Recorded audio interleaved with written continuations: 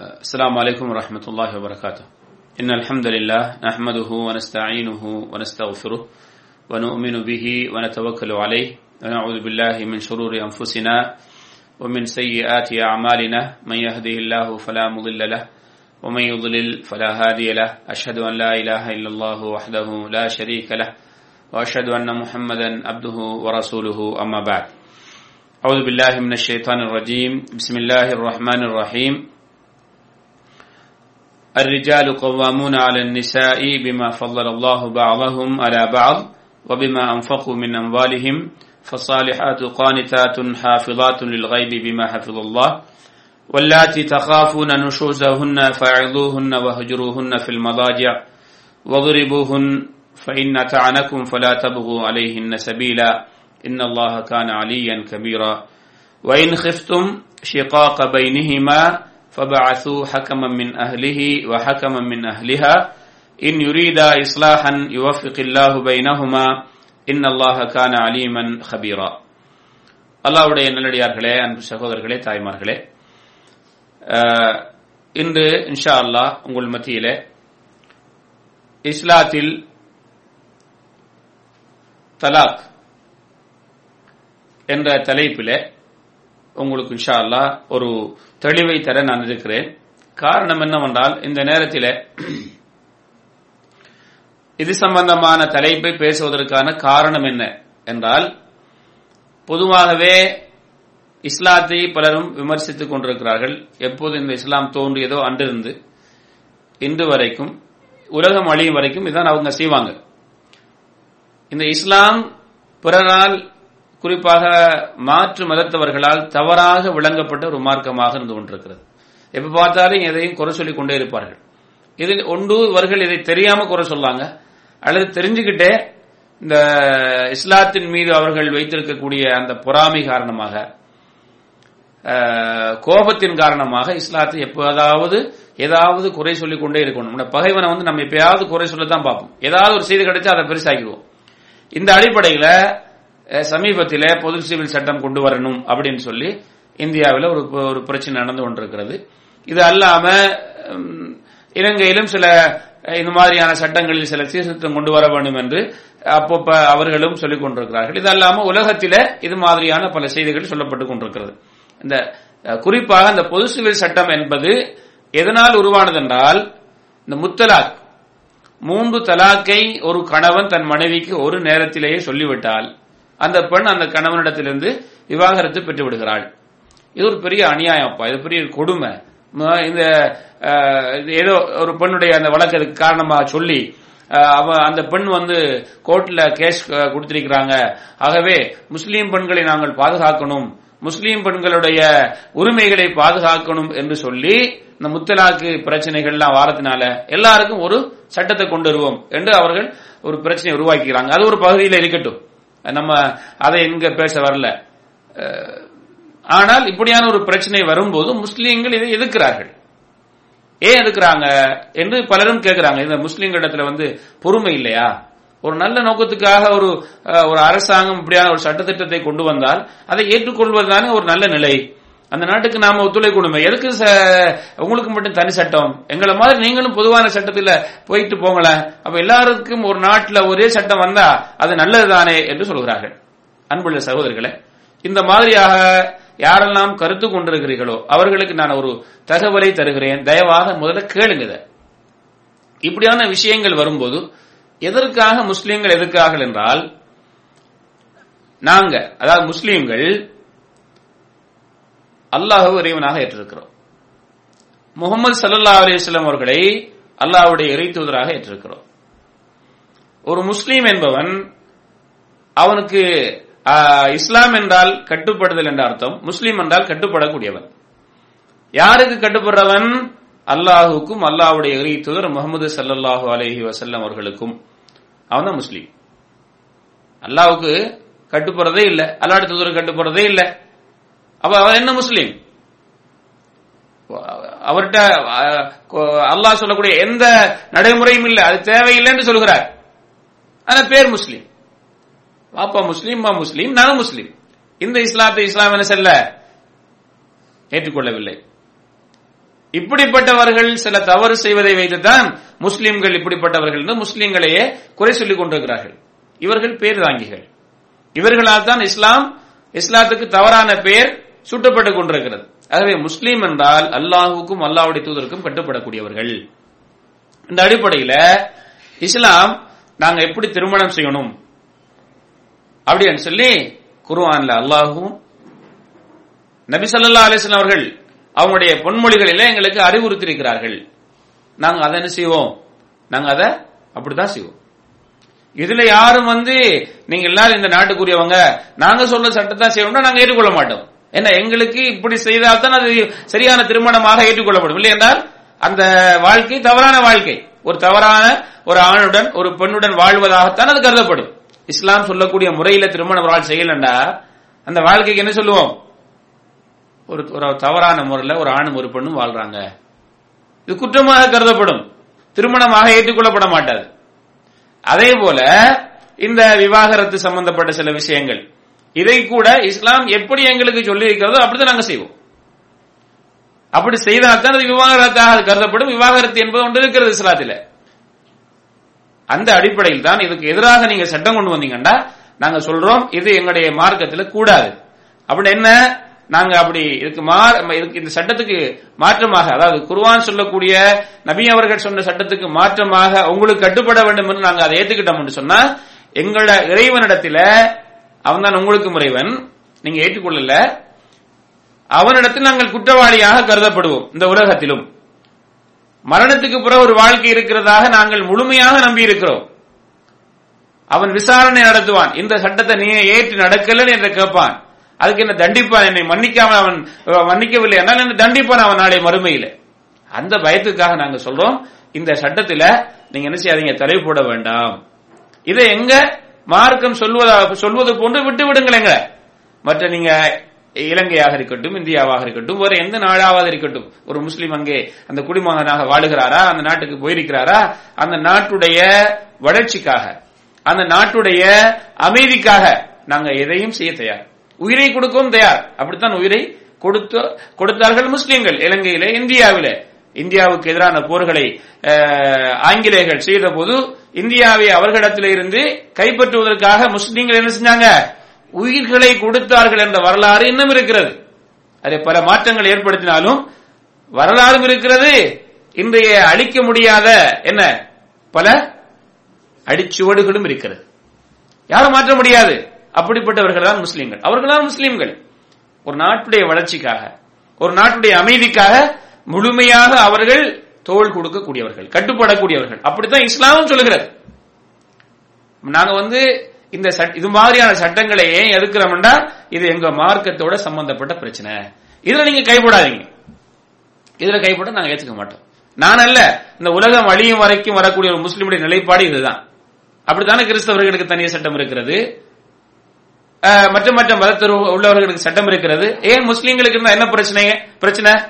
அடுத்தது முஸ்லீம் பெண்களுக்கு இவங்க உதவி செய்யறாங்களா? நீங்க யாரும் உதவி செய்ய தேவையில்லை, எங்க மார்க் அதுக்கு வழிகாட்டு இருக்கிறது. அப்படி செய்வதுதான் அவர்களுக்கு உதவி. ஃபர்தா போடுங்க இஸ்லாம் சொல்லுது.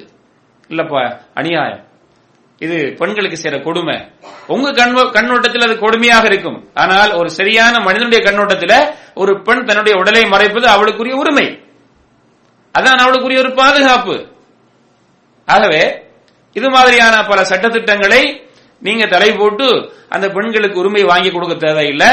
பெண்களுக்கு உரிமை மறுத்த காலத்திலேயே, கற்காலம் என்று சொல்லப்படக்கூடிய அந்த இஸ்லாம் வருவதற்கு முன்னால் பெண்கள் என்றால் அவர்களுக்கு எந்த உரிமையுமே இல்லை என்று சொல்லப்பட்ட காலத்திலே அவர்களுக்கு இன்ன உரிமை இருக்கின்றது என்று வாங்கி கொடுத்த இஸ்லாம் மார்க்கம் தான் இஸ்லாம். வாரிசு உரிமை சட்டம். ஒருவர் மரணித்து விட்டால், ஒரு தந்தை மரணித்து விட்டால், ஒரு கணவன் மரணித்து விட்டால், ஒரு மகன் மரணித்து விட்டால், ஒரு தாய் மரணித்து விட்டால் அவங்களுடைய பிள்ளைகளுக்கு, கணவனுக்கு, மனைவிக்கு, சகோதரனுக்கு, சகோதரிக்கு, இவர்களுக்கெல்லாம் என்ன இருக்குது? அந்த மரணித்தவர்களுடைய சொத்திலிருந்து அவர்களுக்கு பங்கு இருக்கிறது. பெண்ணும் அவளும் ஒரு மனிதன்தான் என்று வாரிசு உரிமையை வாங்கி கொடுத்தது. பெண்களை கொல்லக்கூடாது, பெண்களை என்ன செய்யக்கூடாது, கொல்லக்கூடாது, அவர்கள் சிசுக்கொலை கூடாது, அவர்களும் இந்த உலகத்திலே வாழ வேண்டும் என்று கொல்வதை தடுத்தது இஸ்லாம். அந்த காலத்தில பெண் குழந்தைகள் பிறந்தால் உயிரோடு கொல்லக்கூடியவர்களாக இருந்திருக்கிறார்கள். ஆகவே இப்படி பெண்களுக்கு உரிமைகளை வாங்கி கொடுத்தது இஸ்லாம். நினைத்தீங்களா? அப்ப நீங்க எங்களுக்கு என்ன செய்ய தேவையில்ல, நீங்க எங்களுக்கு ஒன்னு உரிமை வாங்கி தர தேவையில்ல, எங்களுடைய உரிமைகளை இஸ்லாம் முன்கூட்டியே வாங்கி தந்து விட்டது, குறிப்பாக பெண்களுக்கு. ஆகவே இந்த தலாக் விவாகரத்து சம்பந்தப்பட்ட விஷயத்தை இப்ப நான் உங்கள்ட்ட சொல்ல வரேன். இது பெண்களுக்கு செய்ற என்ன அநியாயம் அல்ல. ஏண்டா நீங்க தவறாக விளங்கிருக்கீங்க. இது சம்பந்தமாக இஸ்லாம் என்ன சொல்லுகின்றது என்று பார்ப்போம். அன்புள்ள சகோதரர்களே, இந்த விவாகரத்துக்கு அரபியில தலாக் என்று சொல்லுவாங்க. விவாகரத்துக்கு அரபியில தலாக். இந்த தலாக்ங்கிற அரபி வார்த்தைக்கு நேரடி கருத்து என்னண்டா ஒண்ட விட்டுடுறது, ஒண்ட விட்டு விடுவது அப்படின்னு அர்த்தம். தலாக்ண்டா விட்டுறது. மார்க்க ரீதியில தலாக்ண்டா என்ன, விவாகரத்துண்டா என்ன?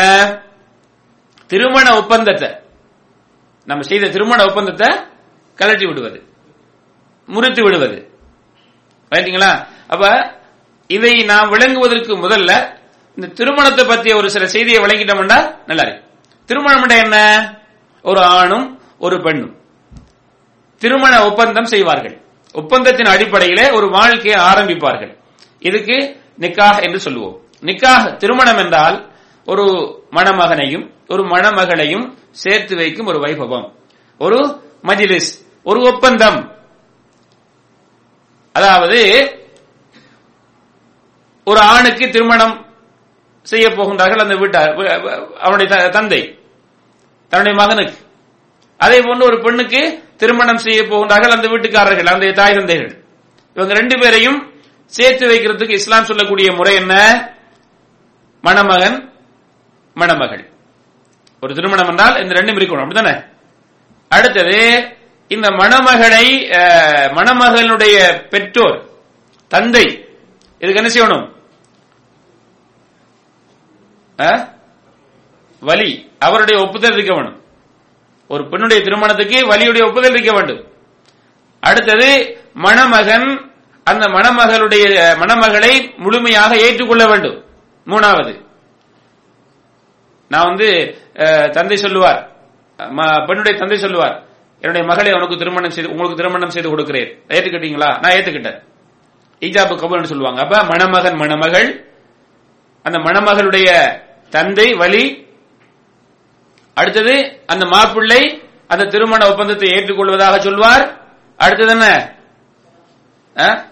ரெண்டு பேர் சாட்சி, ரெண்டு பேரு சாட்சி.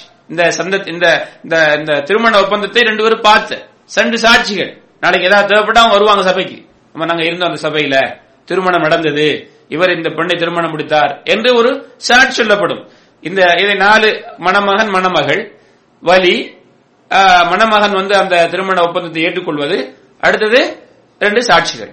இந்த 5 விஷயமும் நிறைவேறிவிட்டால் திருமணம் நிறைவேறிவிட்டது. இதுதான் இஸ்லாம் சொல்லக்கூடிய சரியான திருமணம். வணங்கிங்களா? நம்ம சுருக்கமா சொல்ல, நம்ம தலாக் சம்பந்தப்பட்ட விஷயத்தை நீ பேச வேண்டும். இப்ப இந்த 5 முடிந்து விட்டது. இதுக்கு இஸ்லாம் நிக்காஹ், இதுதான் இஸ்லாம் அனுமதித்த நிக்காஹ். இந்த நிக்காஹ் என்பது நீடூழி காலம் வாழக்கூடிய ஒரு வாழ்க்கை, ஒரு ஒப்பந்தம். இது சரியாக நிறைவேறுவதற்கு இஸ்லாம் என்ன சொல்லுகின்றது? திருமணம் செய்வதற்கு நீங்கள் ஒரு மணமகளை தேடுகின்றீர்களா அல்லது ஒரு மணமகனை தேடுகின்றீர்களா? இந்த 2 பேர்லையும் நீங்க முக்கியமாக கட்டாயமாக பார்க்க வேண்டிய விஷயம் என்ன? மார்க்கம். ரசூலுல்லாஹி ஸல்லல்லாஹு அலைஹி வஸல்லம் சொன்னாங்க, ஒரு பெண்ணை அழகுக்காக, பணத்திற்காக, அழகிற்காக, அந்த குலத்திற்காக, மார்க்கத்திற்காக திருமணம் செய்யலாம். பணத்துக்கு சொன்னா சீதனம் அல்ல. அந்த பெண் தரப்புக்கு, பெண்ணுக்கு அந்த தந்தையுடைய வழியிலிருந்து, தாயுடைய வழியிலிருந்து அந்த மற்ற பிள்ளைகளுக்கு கொடுக்கிற மாதிரி இந்த பெண்ணுக்கும் கொடுக்கக்கூடிய அந்த கிடைக்கிற பங்கு, அதை வச்சு ஒரு பெண்ணை நீங்க தேர்வு செய்ய போறீங்க. அப்ப பணம், அழகு, குடும்பம், மார்க்கம், இந்த 4 காரணங்களுக்காகவும் ஒரு பெண்ணை நீங்கள் தேர்ந்தெடுக்கலாம் மனைவியாக. ஆனால் மார்க்கம் உள்ள பெண்ணை நீ தேர்ந்தெடுத்து வெற்றி பெற்றுக. முன்ன சொல்லப்பட்ட அந்த 3 காரியங்களில் நீ 3ஐயும் தேடிக்க, 4வது மார்க்கத்தையும் தேடிக்க. சில நேரம் இந்த முன்னால் சொல்லப்பட்ட 3ல ஒன்றை விடலாம். அழகு நீ பெருசா பார்க்காம இருக்கலாம், அல்லது பணத்தை பெருசா பார்க்காம இருக்கலாம், அல்லது குடும்பத்தை பெருசா பார்க்காம இருக்கலாம். அதுல பிரச்சனை இல்லை, அதுல ஏதாவது ஒன்றை விட்டாலும் பிரச்சனை இல்லை. ஆனா மார்க்கத்தை விட்டுட்டு அந்த 3ஐயும் பார்க்காத, மார்க்கமுள்ள பெண்ணை தேர்வு செய்து நீ வெற்றி பெற்றுக்க. ஒரு முக்கியமான பாயிண்ட்ஸ் இது. அப்போ ஒரு திருமணத்துக்கு முன்னால நீ முடிக்க போகக்கூடிய அந்த மணப்பெண் ஒரு மார்க்கம் உள்ள நல்ல குணமுள்ள ஒரு பெண்ணாக இருக்கணும்ங்கிறத நீ முதல் விஷயமாக வச்சுக்கன்னு இஸ்லாம் சொல்லுது. அப்படி வச்சு நீ திருமணம் செஞ்சேன்னா அந்த வாழ்க்கை நல்லா ஓடும். அப்ப இஸ்லாம் அந்த வாழ்க்கையை நீ கடைசி வரைக்கும் ஓட்டுவதற்குள்ள ஒரு பெண்ணாக தேர்வு செய்யுதுன்னு சொல்லுது. இது ஒரு செய்தி. பெண்ணை தேர்வு செய்யும் போது ஆணை தேர்வு செய்வதற்கு இஸ்லாம் சொல்லக்கூடிய விஷயத்தை பாருங்க. ரசூலுல்லாஹி ஸல்லல்லாஹு அலைஹி வஸல்லம் சொல்றாங்க, உங்களிடத்தில் மார்க்கத்திலும் குணத்திலும் நீங்கள் பொருந்தக்கூடிய, நீங்கள் விரும்பக்கூடிய ஒரு மணமகன் உங்களிடத்தில் என்ன வந்தா பெண் கேட்டு வந்தால் உங்களுடைய மகளை திருமணம் செய்து கொடுங்க. உங்களுக்கு விருப்பம் தான் கொடுங்க. ஆனா ரசூலுல்லாஹ் என்ன சொன்னாங்க? அவருடைய குணமும் நல்லது, அவரிடத்தில் மார்க்கம் இருக்குது. அப்ப அவர் உங்களுடைய மகளுக்கு பொருத்தமான ஒரு கணவன், ஒரு பொருத்தமான மாப்பிள்ளை அப்படிங்கிற செய்தி என்ன இஸ்லாம் சொல்லுது. அப்ப ஆணிலே நீங்க என்ன பார்க்கணும்? மார்க்கம் பார்க்கணும். அப்படி செஞ்சா அவர் உங்களுடைய மகளை நல்லா வச்சிருப்பார். வலிட்டீங்களா? அப்ப இதை நம்ம எல்லாரும் கவனத்தில் கொள்ளணுங்கிற ஒரு செய்தியை உங்களுக்கு முதல்ல சொல்லிட்டு இப்ப நாம வருவோம். அதே மாதிரி பல செய்திகள் இஸ்லாத்துல சொல்லப்படுது, திருமணம் சம்பந்தப்பட்ட விஷயம். நமக்கு அது இங்க தேவையில்லை. காரணம் நம்ம அந்த செய்தி சொல்வதற்கு வரல. என் அருமை சகோதரர்களே, இப்ப திருமணமாகி வாழ்க்கை ஓடிக்கொண்டிருக்கிறது. இப்ப இந்த கணவனுக்கு மனைவிக்கு மத்தியில சில பிரச்சனைகள் ஆரம்பிக்கிறது. இது ஆண் தரப்பிலையும் வரலாம், கணவன் தரப்பிலையும் வரலாம், மனைவி தரப்பிலையும் வரலாம். இல்லையா? மனிதன் வராம இருக்காது. சின்ன சின்ன பிரச்சனைகள் வரும். அந்த சின்ன பிரச்சனையாகவே நாங்க முடிச்சுக்கொள்ளணும். அது பெருசாக்கிட கூடாது. அது பலூனை ஊதி இப்படி பெரிய அளவுக்கு ஆக்கிடக்கூடாது. அது என்ன, ஊதாமலேயே அப்பவே தூக்கி எங்கேயாவது குமாமாவில குப்பை தொட்டியில போட்டு விட வேண்டும். சின்ன சின்ன பிரச்சனைகள் வராம இருக்காது. மனுஷன் ஆண் தரப்புலையும் வரும், பெண் தரப்புலையும் வரும். அப்படி வந்தா நாங்க என்ன செய்யணும்? அதை சின்னதாக்கி விட வேண்டும். நாங்க அதை தலாக்குக்கு கொண்டு போக கூடாது. இஸ்லாம் அப்படியெல்லாம் சொல்லல. ரசூலுல்லாஹி ஸல்லல்லாஹு அலைஹி வஸல்லம் காலத்துல அப்படிப்பட்ட சம்பவங்கள் நடந்திருக்கிறது. நபி அவங்க ஒரு நபி, அவங்களுடைய மனைவிமார்கள் அவர்கள் உத்தமிகள், சிறந்தவர்களை தான் அல்லாஹ் மனைவியாக அல்லாஹ் அவங்களுக்கு கொடுத்தான். அவங்க மனுஷனா இல்லையா? சில சலசலப்புகள் வந்திருக்கிறது. அதை நான் உங்களுக்கு சுருக்கமா இங்க சொல்றேன். ஏனண்டா ரசூலுல்லாஹி ஸல்லல்லாஹு அலைஹி வஸல்லம் அவர்கள் தன்னுடைய மனைவிமார்களிடத்தில் அவங்க தேர்ந்து எடுத்தாங்க. அப்படியான அந்த மனைவிமாரிடத்தில் என்ன செஞ்சது? சில சலசலப்புகள் வந்தது. உங்களுடைய குறைகளாக நான் சொல்லவில்லை, வரும். நாம் என்ன செய்யணும்? அதை சின்னதாகவே முடித்துக் கொள்ளணும். அதை விட்டு அந்த அளவை விட்டு மேலே கொண்டு போய் விடக்கூடாது. நபி ஸல்லல்லாஹு அலைஹி வஸல்லம் அவர்களுடைய மனைவிகளில் ஒரு மனைவி யாரு? ஆயிஷா ரலியல்லாஹு அன்ஹா அவர்கள். அவங்க சொன்னாங்க, ஒரு நாள் என்னுடைய ரசூலுல்லாஹி ஸல்லல்லாஹு அலைஹி வஸல்லம் அவர்கள் என்ன செய்வாங்க? பல மனைவிமார்கள் அவர்களுக்கு இருந்தாங்க. ஒரு மனைவி இடத்துல இன்றைக்கு தங்கினா எல்லா மனைவிமார்களும் முடிந்ததுக்கு பிறகு அந்த மனைவிட்ட போவாங்க. அவங்க எல்லாத்திலையும் நீதிநடமாக நடந்தாங்க, தங்குற விஷயத்திலே. இப்ப என்னுடைய வீட்டுல தங்கக்கூடிய நாள் ஆயிஷா நாய் சொல்லாங்க, வந்தாங்க ரசூலுல்லாஹி ஸல்லல்லாஹு அலைஹி வஸல்லம் அவர்கள். வந்து அவருடைய போர்வையை கழட்டி வைத்தார்கள், அவங்களுடைய செருப்பையும் கழட்டி வச்சாங்க. இந்த ரெண்டையும் அவங்களுடைய கால் பக்கத்தில் வைத்தார்கள். அவங்களுடைய விரிப்பை விரித்தார்கள். அவங்களுடைய தூங்கக்கூடிய அந்த இடத்துல தூங்கிவிட்டார்கள். கொஞ்ச நேரம் கழித்தவுடன் ஸல்லல்லாஹு அலைஹி வஸல்லம் அவர்கள் என்ன நினைச்சிட்டாங்கண்டா, நான் உறங்கிவிட்டேன் என்று நினைத்துக் கொண்டார்கள். அவர்களுடைய அந்த போர்வையையும் கொஞ்சம் அமைதியா எடுக்கிறாங்க, மெதுவா எடுக்கிறாங்க, எனக்கு விளங்கி விடக்கூடாது என்பதற்காக, என்னுடைய தூக்கம் கலைந்து விடக்கூடாது என்பதற்காக. அதே போன்று அவருடைய செருப்பையும் மெதுவாகவே அணிந்தார்கள். கதவை திறந்து மெதுவாகவே கதவை மூடினார்கள். நான் எல்லாத்தையும் பார்த்து படுக்கிறேன், நான் தூங்கவில்லை. ஆயிஷா ரலியல்லாஹு அன்ஹா அவர்கள் சொல்றாங்க, என்னுடைய உடம்பை போத்தக்கூடிய அந்த துணியை எடுத்து என்னுடைய உடம்பை நான் மூடிக்கொண்டேன், என்னுடைய தலையை மூடக்கூடிய துணி எடுத்து தலையை மூடிக்கொண்டேன், பிறகு என்னுடைய முகத்தை நான் மூடிக்கொண்டு என்ன செய்றேன், ரசூலுல்லாஹி ஸல்லல்லாஹு அலைஹி வஸல்லம் எங்கு போறார்களோ அவர்கள் வழியாக நானும் சென்று கொண்டிருந்தேன். இது ரசூலுல்லாஹ்வுக்கு தெரியல. ரசூலுல்லாஹி ஸல்லல்லாஹு அலைஹி வஸல்லம் அவர்கள் என்ன செய்தார்கள்? எங்க போனாங்க? ஜன்னத்துல் பக்கீக்கு போனாங்க. ஜன்னத்துல் பக்கீல போய் நீண்ட நேரம் இருந்து அந்த தன்னுடைய கைகளை 3 தடவை உயர்த்தி அவர்களுக்காக துஆ செய்தாங்க. பிறகு ஸல்லல்லாஹு அலைஹி வஸல்லம் அவர்கள் திரும்பினாங்க, நானும் திரும்பினேன். கொஞ்சம் வேகமாக நடந்தார்கள், நானும் வேகமாக நடந்தேன். அதை விட கொஞ்சம் வேகமாக நடந்தாங்க, நானும் அதை விட வேகமாக நடந்தேன். அதை விட இன்னும் கொஞ்சம் வேகமாக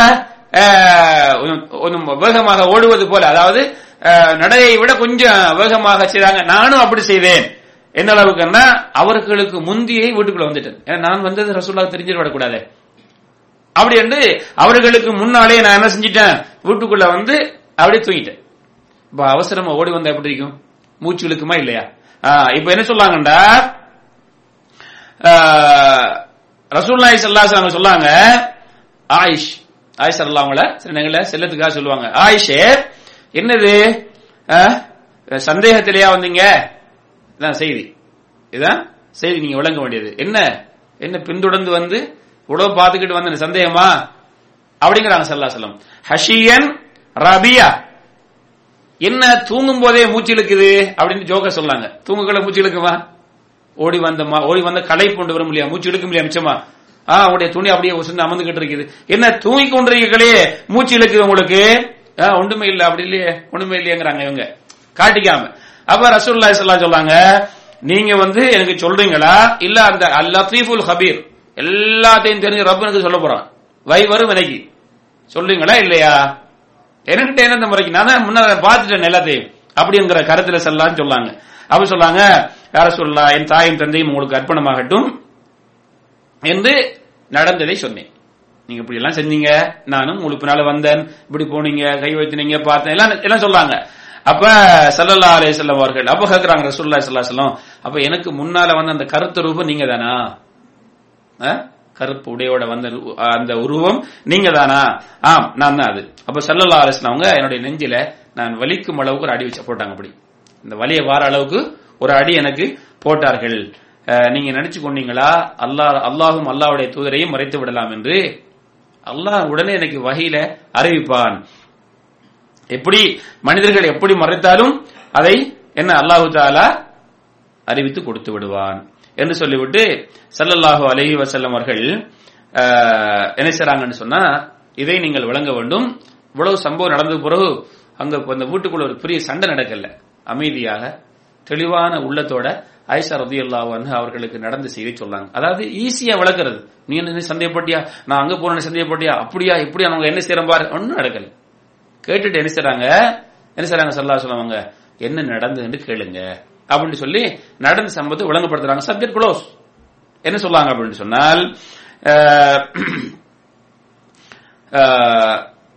நான் ஏன் அமைதியா அவ்வளவு செஞ்சேன்னு சொன்னால், ஜிப்ரீல் அலைஹிஸ்ஸலாம் அவர்கள் வந்து எனக்கிட்ட சொன்னாங்க, நீங்க எல்லாம் பாத்துக்கிட்டு இருந்தீங்க இல்லையா, எனக்கு ஜிப்ரீல் அலைஹிஸ்ஸலாம் வந்து இப்படி போக சொல்லி சொன்னாங்க, ஜன்னத்துல் பக்கீக்கு அல்லாஹ்வுடைய உத்தரவு என்று சொன்னார்கள்.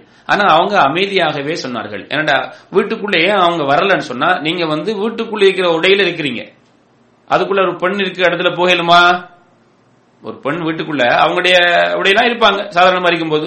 அப்ப ஜிப்ரீல் அலைஹிஸ்ஸலாம் அந்த நேரத்தில் வர விரும்பல. அதனால அவங்க எனக்கு இந்த செய்தியை சொன்னாங்க, உங்களுடைய தூக்கத்துக்கு ஏதாவது இடைஞ்சல் வந்துவிடக் கூடாது என்பதற்காக தான் நான் அமைதியாக இவ்வளவு வேலை செஞ்சேன். பாத்தீங்களா? அப்ப நம்ம அதை கவனத்தில் கொள்ளணும். ஒரு மனைவி அவங்க பகல்ல பல வேலைகள் செய்துட்டு கொஞ்சம் ரெஸ்ட் எடுத்து தூங்குவாங்க, அங்க போய் சத்தம் போட்டிக்க கூடாது, பாவம் அவங்க தூங்கட்டும், கொஞ்சம் ரெஸ்ட் எடுக்கட்டும். அவங்க என்ன செஞ்சாங்க, ரசூலுல்லாஹி ஸல்லல்லாஹு அலைஹி வஸல்லம் உங்களுக்கு டிஸ்டர்ப் ஆயிடக்கூடாது என்பதற்காக நான் என்ன செய்தேன், அமைதியாக செய்தேன். இந்த பக்கீரில் உள்ளவர்களுக்கு பிழைபொறுப்பு தேடும்படி அல்லாஹு தஆலா எனக்கு ஏவினான் என்ற செய்தியை ஜிப்ரீல் அலைஹிஸ்ஸலாம் சொன்னாங்க. அதற்காக தான் இந்த உலக வேலையை செஞ்சோம்மா அப்படின்னு சொல்லி ஆயிஷா ரலியல்லாஹு அன்ஹா அவர்களுக்கு நடந்த சம்பவத்தை விளங்கப்படுத்துறாங்க. அன்புள்ள சகோதரர்களே, இப்படி ஏராளமான சம்பவங்கள் இருக்குது. இதுல என்ன விளங்குதுன்னா, ரசூலுல்லாஹ் அவங்களுடைய வீட்டுல இப்படி சம்பவம் நடந்தது, அது எவ்வளவு ஈஸியா ரசூலுல்லாஹ் என்ன செஞ்சாங்க முடிச்சுட்டாங்க. முடிஞ்சு அந்த இரவோட விஷயம் முடிஞ்சு போச்சு இல்லையா? அப்ப சின்ன சின்ன சலசலப்பு வரும். அப்ப இதுக்கு இஸ்லாம் அடுத்ததுக்கெல்லாம் தலாக் சொல்ல சொன்னதா இஸ்லாம்? அதை பத்தி பேசவே இல்லை. ஜோக்காகவே ரசூலுல்லாஹ் என்ன செஞ்சாங்க, விஷயத்தை முடிச்சிட்டாங்க. நினைக்கிறீங்களா? அந்த ஹதீஸ் சஹீஹ் முஸ்லிமிலே பதியப்பட்டிருக்குது. நேரத்தை நான் சுருக்கணுங்கிறதுக்காக இன்ஷா அல்லாஹ் கொஞ்சம் அந்த சம்பவங்களை குறைச்சிக்கிறேன். இன்னொரு சம்பவத்தை கேளுங்க. அனஸ் ரலியல்லாஹு தஆலா அவர்கள் அறிவிக்கிறார்கள், இதுவும் சஹீஹ் முஸ்லிமில் வரக்கூடிய ஹதீஸ். நபி ஸல்லல்லாஹு அலைஹி வஸல்லம் அவர்களுக்கு 11 மனைவிமார் இருந்தாங்க. ஒரு நேரத்தில் 9 மனைவிமார் இருந்திருக்கிறாங்க. ஒரு நேரத்தில் இது நபி அவர்களுக்கு கூட தனி சட்டம். இதையும் தவறாக சொல்றாங்க, ஆனா அப்படியெல்லாம் அந்த நோக்கத்தில் ரசூலுல்லாஹி ஸல்லல்லாஹு அலைஹி வஸல்லம் செய்யல, திருமணம் முடிக்கல. அவங்க ஒரே ஒரு பெண்ணை தான் சின்ன வயசுல முடிச்சாங்க. யார் அது? ஆயிஷா அன்ஹா, ஆயிஷா ரலியல்லாஹு அன்ஹா. மத்த எல்லாரும் யாரு? விதவைகள். அப்ப அவர்களுக்கு வாழ்வழிக்க வேண்டும் என்பதற்கும் ரசூலுல்லாஹ் இந்த திருமணத்தை செஞ்சாங்க. தன்னுடைய இந்த உலக, அதாவது இந்த உடல் இன்பத்துக்கு மாத்திரம் அல்ல, அவங்களுக்கு பிள்ளைகள் இருந்தாங்க, அவங்களோட பிள்ளைகளை பொறுப்பெடுக்கிறதுக்காக இந்த இஸ்லாமிய சமூகத்திற்கு மார்க்கத்தை படித்துக் கொடுப்பதற்கு பெண்களும் தேவை. அதனால தன் மனைவிமார் மூலமாக செய்யணுங்கிற பல நல்ல நோக்கத்தை செஞ்சாங்க.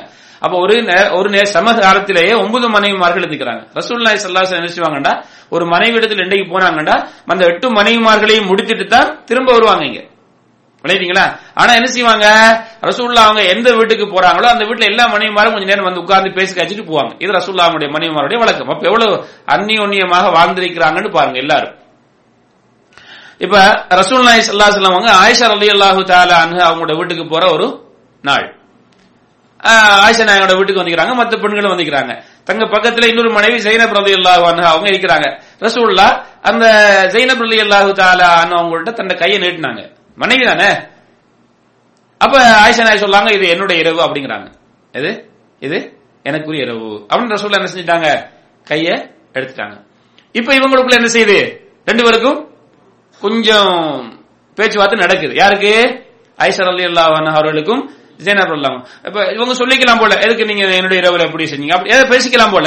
இப்ப எந்த அளவுக்கு பேச்சு நடக்குன்னா கொஞ்சம் சத்தம் வசந்துட்டு அந்த வழியால அபூபக்கர் சித்திக் எல்லாம் வராங்க. என்ன இந்த ரசூலுல்லாஹ்வுடைய வீட்டுல சத்தமா உயரமா சத்தமாக பேசிக்கிட்டு இருக்கிறாங்க. அவங்க இன்னும் வந்த உடனே அவங்க என்ன செஞ்சிட்டாங்க, ரசூலுல்லாஹி ஸல்லல்லாஹு அலைஹி வஸல்லம் சொல்லாங்க, அபூபக்கர் அவங்க யார் சொல்லா, தொழுகைக்கு நேரம் ஆயிட்டு நீங்க பள்ளிக்கு போங்க, நான் உங்க ரெண்டு பேருடைய வாயில மண்ணள்ளி போட்டு வரேன். அதாவது கொஞ்சம் கோபமா சொல்லாங்க. போயிட்டாங்க தொழுகைக்கு. இப்ப ஆயிஷா ரலியல்லாஹு அன்ஹா அவங்க சொல்றாங்க, இப்ப ரசூலுல்லாஹ் தொழுகை முடிச்ச உடனே எங்க வாப்பா வருவாங்க வீட்டுக்கு. எதுக்கு வருவாங்க, ஏதாவது சொல்லுவதற்கு.